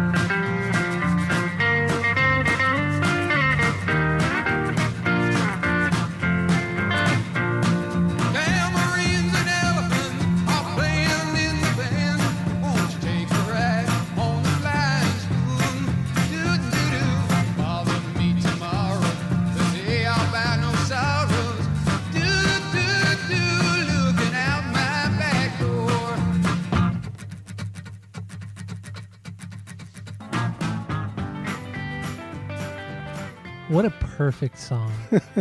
Dude, honestly, this might be my favorite song on this record now. It's so hard not to like think this is their best, because it easily could be their best they've ever done. It totally could be that. And then, I mean, mind you, with this mixer that we're using, we can hear like a lot of that lead guitar part in the verse, but knowing that it's there because I've heard the song so many times, like fuck, dude, it's so good. And then also when you hear John's voice and how he, during certain parts, he gets really, really loud, just because it's almost like this because he like gets passionate about what he's saying. It's but the do parts, like he's straining his voice. Oh my god, dude, it's so good. Like, it's so great, like how this album was mixed and mastered. Like, they didn't just like level it all off. Like, they let those spikes happen, and it just adds so much to the whole recording of this song. Dude, it's a fucking perfect song. That doom bat doom bat doom bat, just that so crisp, and like dude, the rhythm. Tom on the rhythm and guitar, like he knows just how to like hit those chords to where they're long enough to know what note, what key they are, what note they are, but they're short enough to just kind of just be like little bursts. Yeah, oh my god, it's so good. Dude, this song like perfectly complements.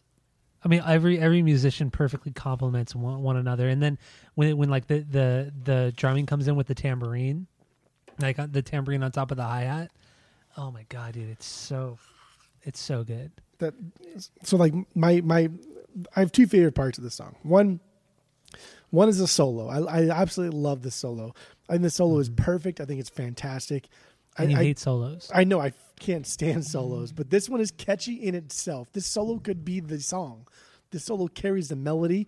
It goes from high to low. It octave jumps, and it's just fucking catchy. It's so amazing. And then the tempo change, right? The tempo change later on where it kind of slows down. Yeah. Oh my god, it goes halftime. Oh, and then you think it's gonna stop, and then you get like and then it goes one more time. You love the chicka chickas one too. more time, baby. And then Cosmo comes in with a double snare, and it's just like, what are you guys fucking thinking? This is my new favorite song on this record. I'm sorry.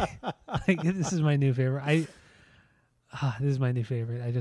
It's fantastic. I hate choosing the song because it's so easy, but it's also very difficult to not choose it as your number one song. It is. Everything about it is so good. Every member shines in this.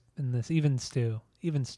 What else do you want to talk about here? Let's the other three songs not on this album that they had. Just gonna read you my notes off the top. Wait, what? The other three songs that they had that were almost number one hits, almost number one singles that lost. Proud Mary was one that got beat by Everyday People by Sly and the Family Stone. No, Proud Mary is way better. And also Dizzy by Tommy Roe. I don't even know that song. What the fuck is that? I don't know. I don't care. Yeah, what is that? I don't know. No idea.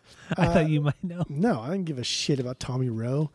Bad Mood Rising, that got beat also by the love theme from the 1969 Romeo and Juliet soundtrack. Oh, that's awful. And Green River got beat. This is a good one, though, by the song Sugar Sugar by the Archies. No. That's Green a River's good better. song. No. I mean, it's a good song. But Green River's better. Oh, honey, do. No, Green River's better. I'm sorry. No, man. Sugar Sugar is pretty fucking good. That song's pretty cheesy, though. Come on. But the other two, I totally agree. Bad Moon Rising should not have lost to a fucking theme song from a soundtrack. And then I don't know who Tommy Roe is, but I don't like him. I don't either. Oh, let before we get into like the last of the bangers, let's talk about the artwork real quick, because the cover art was photographed by John and Tom's brother. What was his fucking name? I have it written down right here. Bob. What a name. Bob. What a name. Bob, yeah, Bob, the cover Bob. photo was shot by Bob Fogerty, and it's a weird. It's truly a weird cover or a weird picture. I mean, one of them is riding a bike. John is in like the very back, just kind of sitting there looking at the camera. I don't get it. I don't have it in front of me, but so I know it's like a candid. Is that what you call them? Candid photos? Yeah. Or like nobody knows it's being taken. or how some but also like how some people have said like they were caught on camera on an off-duty moment. Yeah, but I think this is stemming from like them probably like bickering, and again I don't want to walk over there and get it. I can't find a good picture online, but it looks like Cosmo is on the bike. Yeah. And so it almost seems like they're fighting, and everyone's just like, fuck it, I'm gonna do my own thing. And at that moment, he walked in and kind of took a picture of it. Which this picture, if that is true, if like they just got done fighting and that's why they're all in non-rehearsal posture, I think that perfectly like captures who this band was. Well, also, I mean, I think John had said, or somebody within the band had said that, you know, the album was named Cosmo's Factory because John wanted a lot of the pressure taken off of him because of all the success that the band had up to that point. So that was one reason why they called it Cosmo's Factory, because that was Doug's nickname, was Cosmo. And then that also led to the picture too, having John in the very back, but having the two, essentially Doug in the front, or Cosmo in the front, kind of just like having him kind of take the limelight to take it all off of John, or take a lot of it off of John. Yeah. Which I understand. This studio I think is in like Frisco or something like that. And the studio they went in was, I don't know, it was like 5 studios in this recording studio, and that was always like their studio they went to all the time, and that's kind of cool, I guess. I don't know. Yeah, and then there's actually if you look on the cover art, there's a sign, a handwritten sign that says Third Generation, and apparently that was kind of almost like a joke, because I guess there was some music critic back in the day saying that they said something along the lines that Creedence Clearwater, oh my god, Creedence, dude, Creedence Clearwater Revival. This is what he said: Creedence Clearwater Revival is an excellent example of the third generation of San Francisco bands, with the meaning being behind they weren't quite as good as the Grateful Dead or Quicksilver Messenger Service. Have you ever heard of that band? I was just going to say, who the fuck is Quicksilver Messenger Service? I've never heard of them either. But yeah, apparently they are the third best shit behind those bands. That guy's got egg on his face now, don't he? I know, right? Fucking 45, 50 years later. Idiot. But yeah, the cover artwork is super strange, because normally it's either like some, like album artwork at this time was either something super trippy or like fantasy looking, or it was just like the band member standing there just like looking at the camera, not smiling, just looking. But this is just like, there's like we said, Doug is riding a bike, John's in the back, and it's a really, really weird album cover. I just don't get it. It's very colorful too for their albums. It's very red, it's very yellow. There's a little bit of blues as far as like the drapes are concerned, but most of their albums are they're not black and white, but they're very black and white-esque, especially their first 4. And so it's solid. It's a good album artwork, and I love the cover. I do too. Oh, let me get into Cosmo, because I read a lot about Cosmo, and he's fucking cool as a drummer. So here's some interesting things about Cosmo. After you talked shit about him earlier. Okay. I just think he's emotionally underdeveloped. But here's a couple of things about Cosmo. He has a winter home in Scottsdale, which is 20 to 30 minutes from where I live right now. Where you just bought 400 records. Where I just bought 400 records for $100. Literally bought 400 records. Anybody listening out there, Jeff just... We went like thirdsies, though. It's not just all we me. We did go thirdsies, but still, you just bought 400 records. Yeah. Anyway, may have been a bad idea, but I don't know. But he only did the winter thing though, because he visited Tom here. Tom Fogarty had a house out here in Scottsdale, and he visited Tom here once, like many years ago, and he got off like the plane or got off the bus or something, and he was just like, "Wow, this sucks." Because it's so fucking hot during the summer. So he only has a winter house out here. He will not spend summers out here. It's too fucking hot. He's also an honorary fire chief in like the Washington area. Mm-hmm. And he has this biological background in like fire danger and spread and suppression.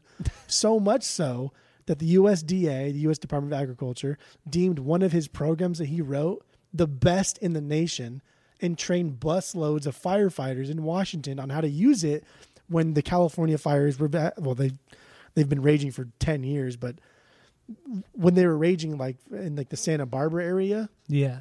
they used his program, Cosmo, his program to fight the fires, and he taught hundreds of firefighters on how to use his own program. Wow. That's pretty awesome. He also let's see here. So as far as his kit is concerned, his kit is very, very simple. Hasn't changed since like the dawn of CCR. But he uses 18-inch hi-hats, right? So like That's enormous. crash sized hi-hats. So much so that when he started playing in CCR, he had to go to a hardware store to kind of reinforce the springs so he could even use the hi-hat stand. But he likes that sound, and he uses a lot of the stick, but they call the part of the drumstick the shank. Mm-hmm. So not where the beat is, and then not like maybe like half an inch below the beat, but like that thicker part that almost goes into the handle itself. Yeah. That's like the shank part. And you can hear a lot of the different nuances in Heard It Through the Grapevine. So a lot of things that he does is very subtle, and he uses the shank and the tip. And next time you play the drums, you can try and do this. You can do shank, tip, and then do like the 1-2, like a basic 4-beat. Yeah. And then you can do tip, shank, and like the way it sounds different is like night and day. It sounds completely Really? different. I Just doing that little nuance. I watched like 3 YouTube videos about this too. So it sounds totally different. And then another thing that he does a lot, especially in Heard It Through the Grapevine, is he hits the crash on the backbeat. So when he's hitting the snare, he also hits the crash at the same time, rather than hitting the crash like on the bass drum or whatever it is. He hits the crash in these weird like backbeat times to kind of give the song like a more layered and textured feel to it, where it's not so run of the mill. That's so why I love weird. Cosmo. Love him. He's so basic, but he does these tiny little things that just make him just a little bit better. That little extra. I've heard about other drummers using larger cymbals for their hi-hats, and I wonder if it's directly inspired from Cosmo or if it's more like a jazz thing. I don't know, but either way, it's super interesting. I mean, he likes. So he has said that he likes the sound when you barely open it and the cymbals don't touch, or the hi-hat doesn't touch, but when you hit them, they touch, right? So when you open it to that point to where you can see a gap in between, they're not touching, but when you hit them, they touch and they kind of revolve and grind on each other. That sound, he says, is the fullest sound that you can possibly get, especially with bigger cymbals. I can see that. I could definitely see that. And I mean, his dude, like Heard It Through the Grapevine, his cymbal crashing is just, it's fantastic. After I read that, I couldn't unhear it after that point. I guess I've never looked into it that much, but I'll probably honestly hear it more now, knowing that. That's very interesting. It's very interesting, dude. In drum aspects, I guess.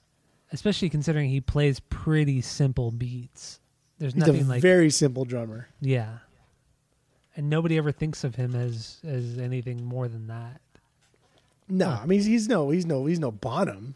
I mean, he's no Ringo Starr. He's no none of that. But shit. He's no Meg White either. So Well, that's true. Yeah, I know Meg White for sure. Yeah, but he's all right. He's all right.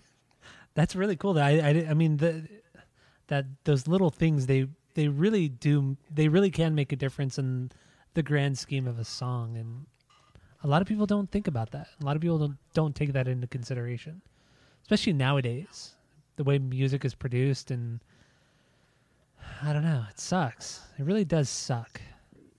Even just like structure of music is concerned, and I mean a lot of like the more I get into vinyl, and the more I listen to vinyl, the more I understand kind of like where the 3-minute structured song kind of comes from, especially when buying singles and 45s and just thinking, okay, this this side of the album can only fit X amount of minutes and X amount of songs spun at this amount of RPMs. So record labels pressured bands to write music based off of what they could fit on side A of the vinyl and side B of the vinyl. Yeah. And then like just to kind of hear that progress from like the 40s to the 50s to the 70s, and then kind of die out after that, and then get into the CDs where things are super compressed, and then to today when things are compressed to like a fucking T, right down to like the microscopic bit of it. I guess it's just fucking John Feldman. Like what honestly. The hell, dude? Like where do we go from let's just write a song, however long it is. If it's 11 minutes, let's just write a song. We'll track it live. We'll play it to tape, and then where do we get from to where now we're going into like Fruity Loops or Sonar and editing Fruity Loops, like the most like minor fucking flaw in the music to where it sounds absolutely perfect. Like what? Like who did that? Who started that? I feel like the early 90s started that. I feel like Bob Rock, he was kind of like the one who decided like let's like perfect everything, and then it kind of like took control after that. Like that's when like, I mean, Bob Rock at the time he did make like really truly great sounding music, but like after that was when like Rick Rubin and various producers started to like take that compression and certain aspects of recording and production and just like take it to the fucking extreme. Only because certain songs with so much compression, they'll sound better on radio, but when you listen to them outside of radio, outside of the FM spectrum or even at AM spectrum, if you really want to throw it back, like outside of those two things, like it sounds like shit, but on those on especially FM, it's gonna sound great.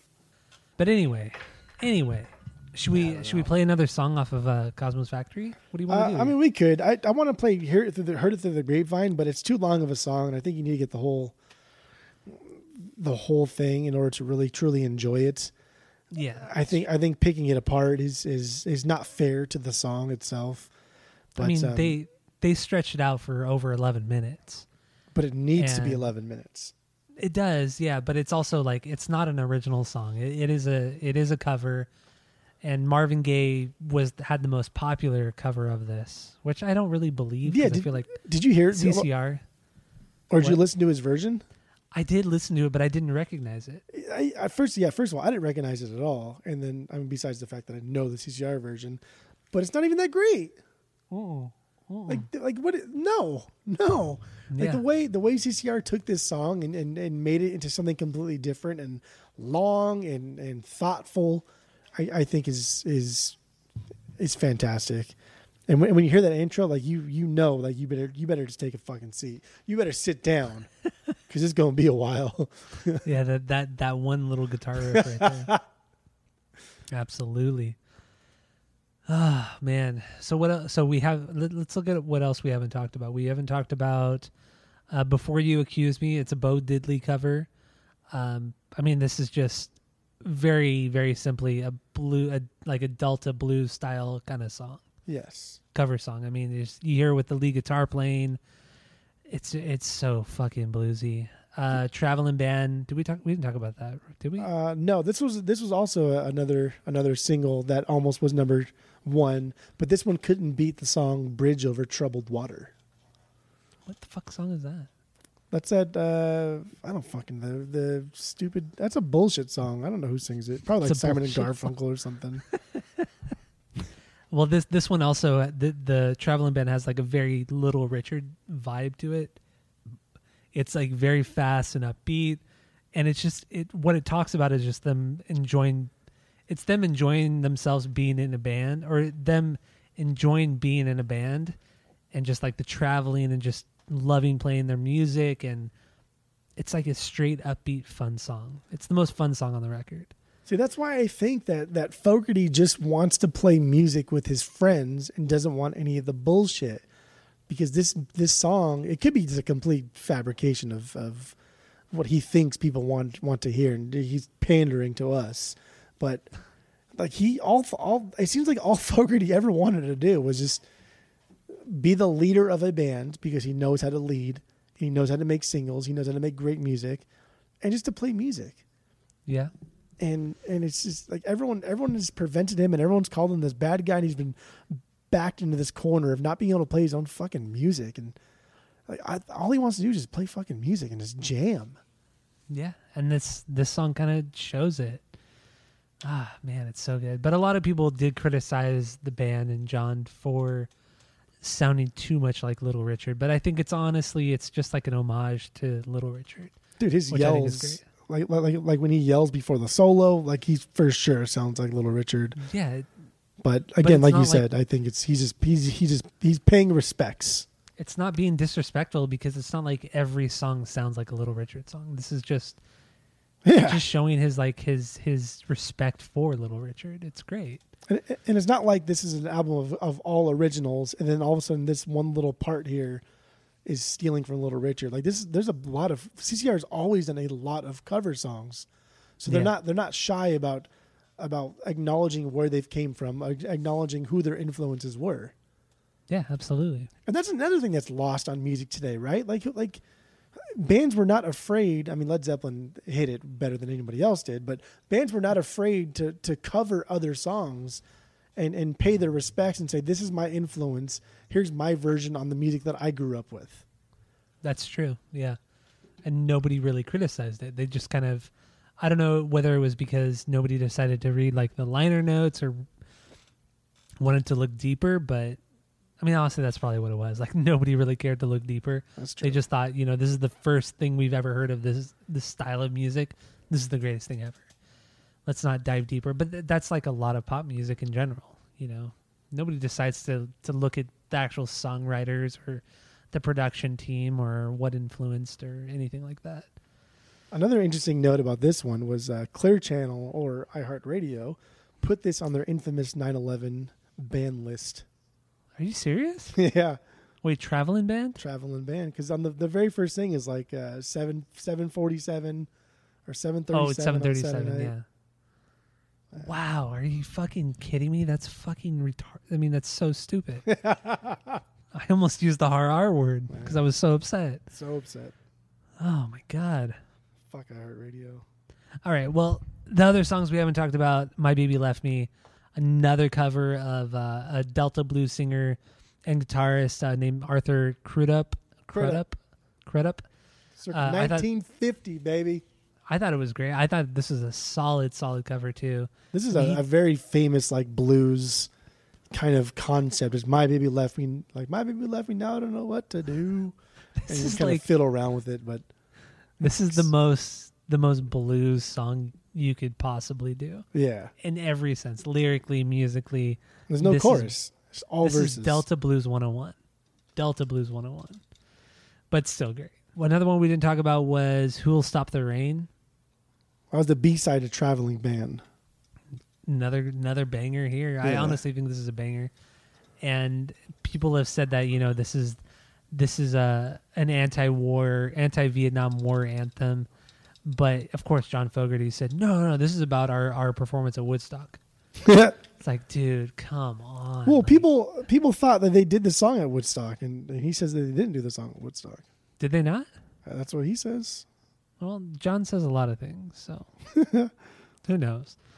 But it's a banger. This song is always kind of until like recent years. This one has always been my least favorite because there's too much stuff going on. There's a lot of things going on, and it almost makes it sound like it is actually raining. And Cosmo he's just riding those fucking crash cymbals constantly throughout this song, but man, like the vocal melody is just, it's so strong. It's so fucking strong, and I love the verses. The verses are like the best part of this, and they're so good. Yeah, I agree. They're so catchy. Should we play some of it? Yeah. What do you think? Yeah, we only have like 2 more left, so. Yeah. Okay, so here we go. Here's Who'll Stop the Rain from CCR.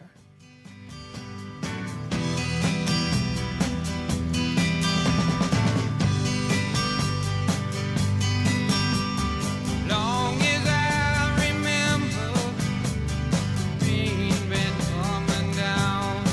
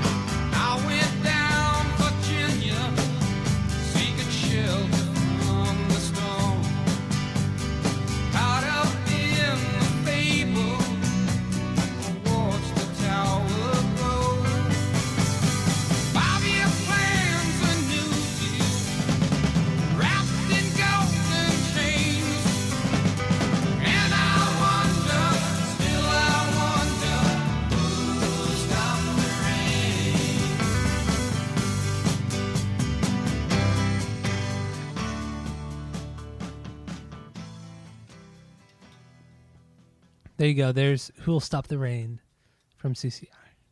Man, his voice is just so good. It is. It's fan-fucking-tastic.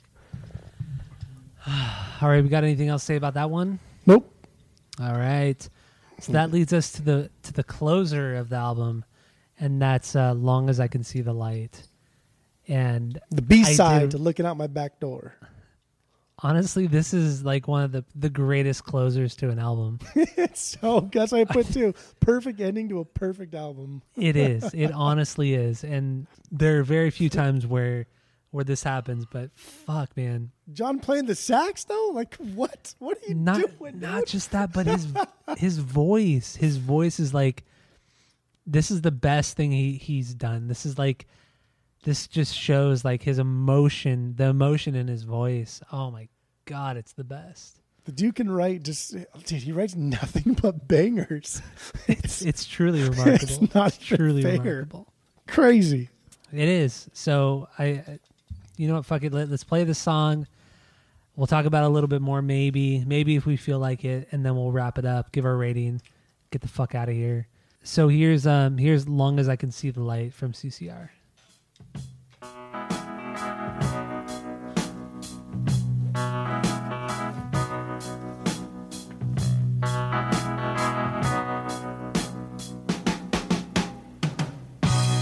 Put a candle in the window, but I feel I've got to move. Oh, I'm gone, I'll be coming home soon. Long as I can see the light. Pack my bag and let's get moving. 'Cause I'm bound to drift away.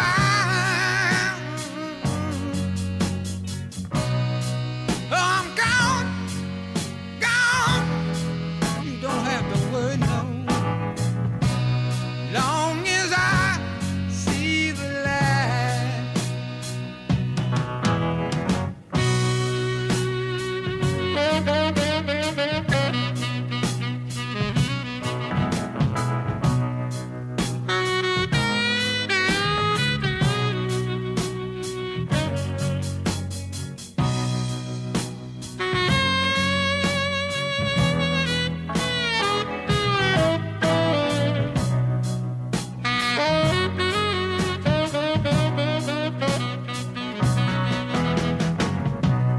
Guess I've got that old traveling bone.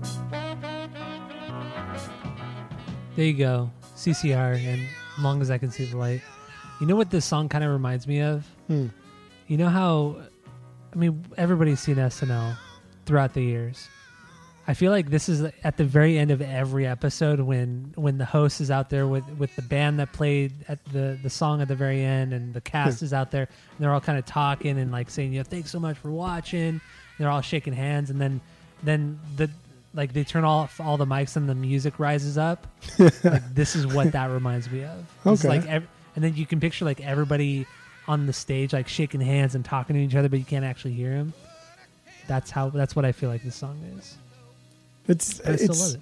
It's crazy, or it's impressive the kind of emotion a song like this can kind of invoke in you, and I don't feel like that, but kind of in the same concept of where the candle in the window part, you think of darkness, but a candle in darkness, like a one little glimmering light, just like burning out or something like that. It's just it's very interesting the type of emotion Mr. Fogerty can make us feel, all the feels we feel.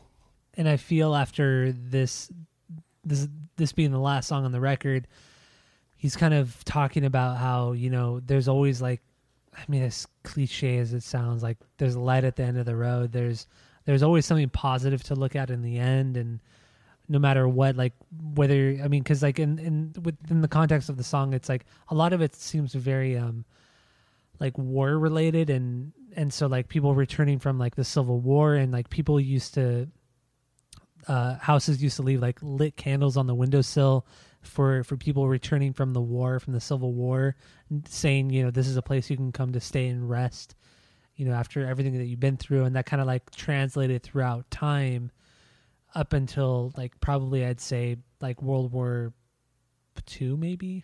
I don't know, but you know, it's just kind of like this, it's kind of like saying like there's always something good that's going to happen to you sometime in your life. But, dude, I think that is, I agree with you halfway, but this is the last great song that CCR really did. This was it. Like after this, like that was it. They did Pendulum, Mardi Gras, and they just Pendulum was great though. No, it wasn't great, Tyler. You're stupid. But this is the last great thing that they did, and I think that that whole like because I'm gone thing. I think he knows, dude. He knew like this is it. We're done. Put a candle in the window. Remember me. Remember this band for who we were, not for who we're going to become.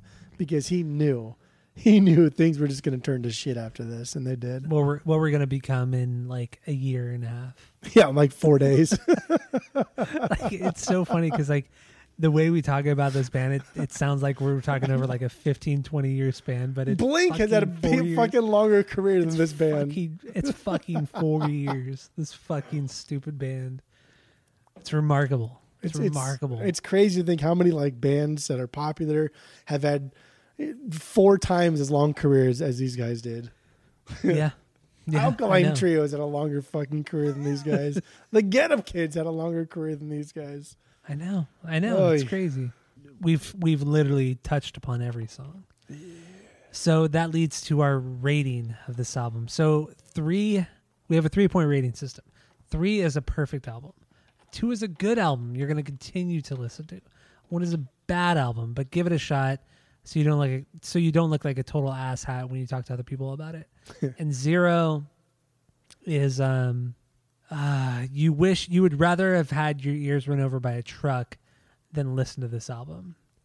What do you rate this album? Cosmos Factory by Creedence Clearwater Revival. Go, Jeff, now. This is a 3. This is one of my top 5 favorite albums of all time. This is easily a 3. Hands down. This is a perfect album by a band that's only done a handful of songs that were okay. At worst. Everything else they've done has been good to great to fucking beyond bangers. And I mean, nostalgia aside, like this is objectively, I mean, multiple sources think that this is not only their best album, but some of the best like rock and roll from the late 60s, early 70s. Some might say that. I'm not just coming from a place of subjectivity here. This is God himself said this, or herself if you watch Dogma. This is just a fantastic album. It's amazing. And yeah, that's all I got to say about that. But also, when you think about it, this podcast is not, there's no subjectivity here. It's no, everything we talk about is entirely objective. Yes. Everything we say here is fact, especially coming from me. I mean, I am the I don't even know what I am, but I'm the greatest of all time. What am I talking about? We should rename the podcast "The Gospel According to Asinine Radio," because it's essentially what we are. Like if Mark can have his own fucking stories, and if Luke can spin his tales, why can't we? Right? Yeah, you're right. You're absolutely right. So out of the 3-point rating system, I'm gonna also have to give this one a perfect 3. Yeah. There are no stinkers. There's nothing even close to a stinker on here. It's unbelievable how good this band was over such a short period of time. Like we've talked about, and we've mentioned several times over like a 4-year span, just what John Fogerty put out. It's fucking remarkable, and this is the best that they've done on this record. Collectively, as a record, this is the best that they've done. So perfect 3 for me, and I don't know. I don't even know where to go from here. Well, where do we go from here? There's honestly nowhere to go. Long as we can see the light.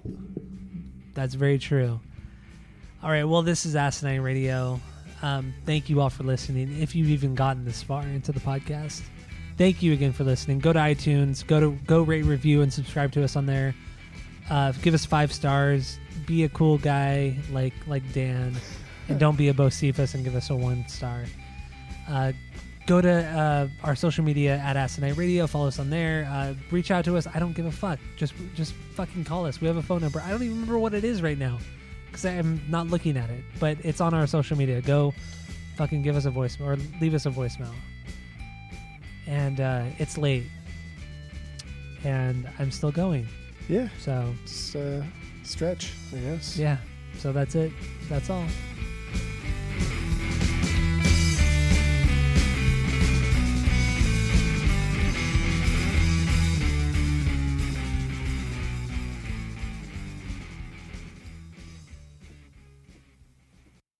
My least best, Credence.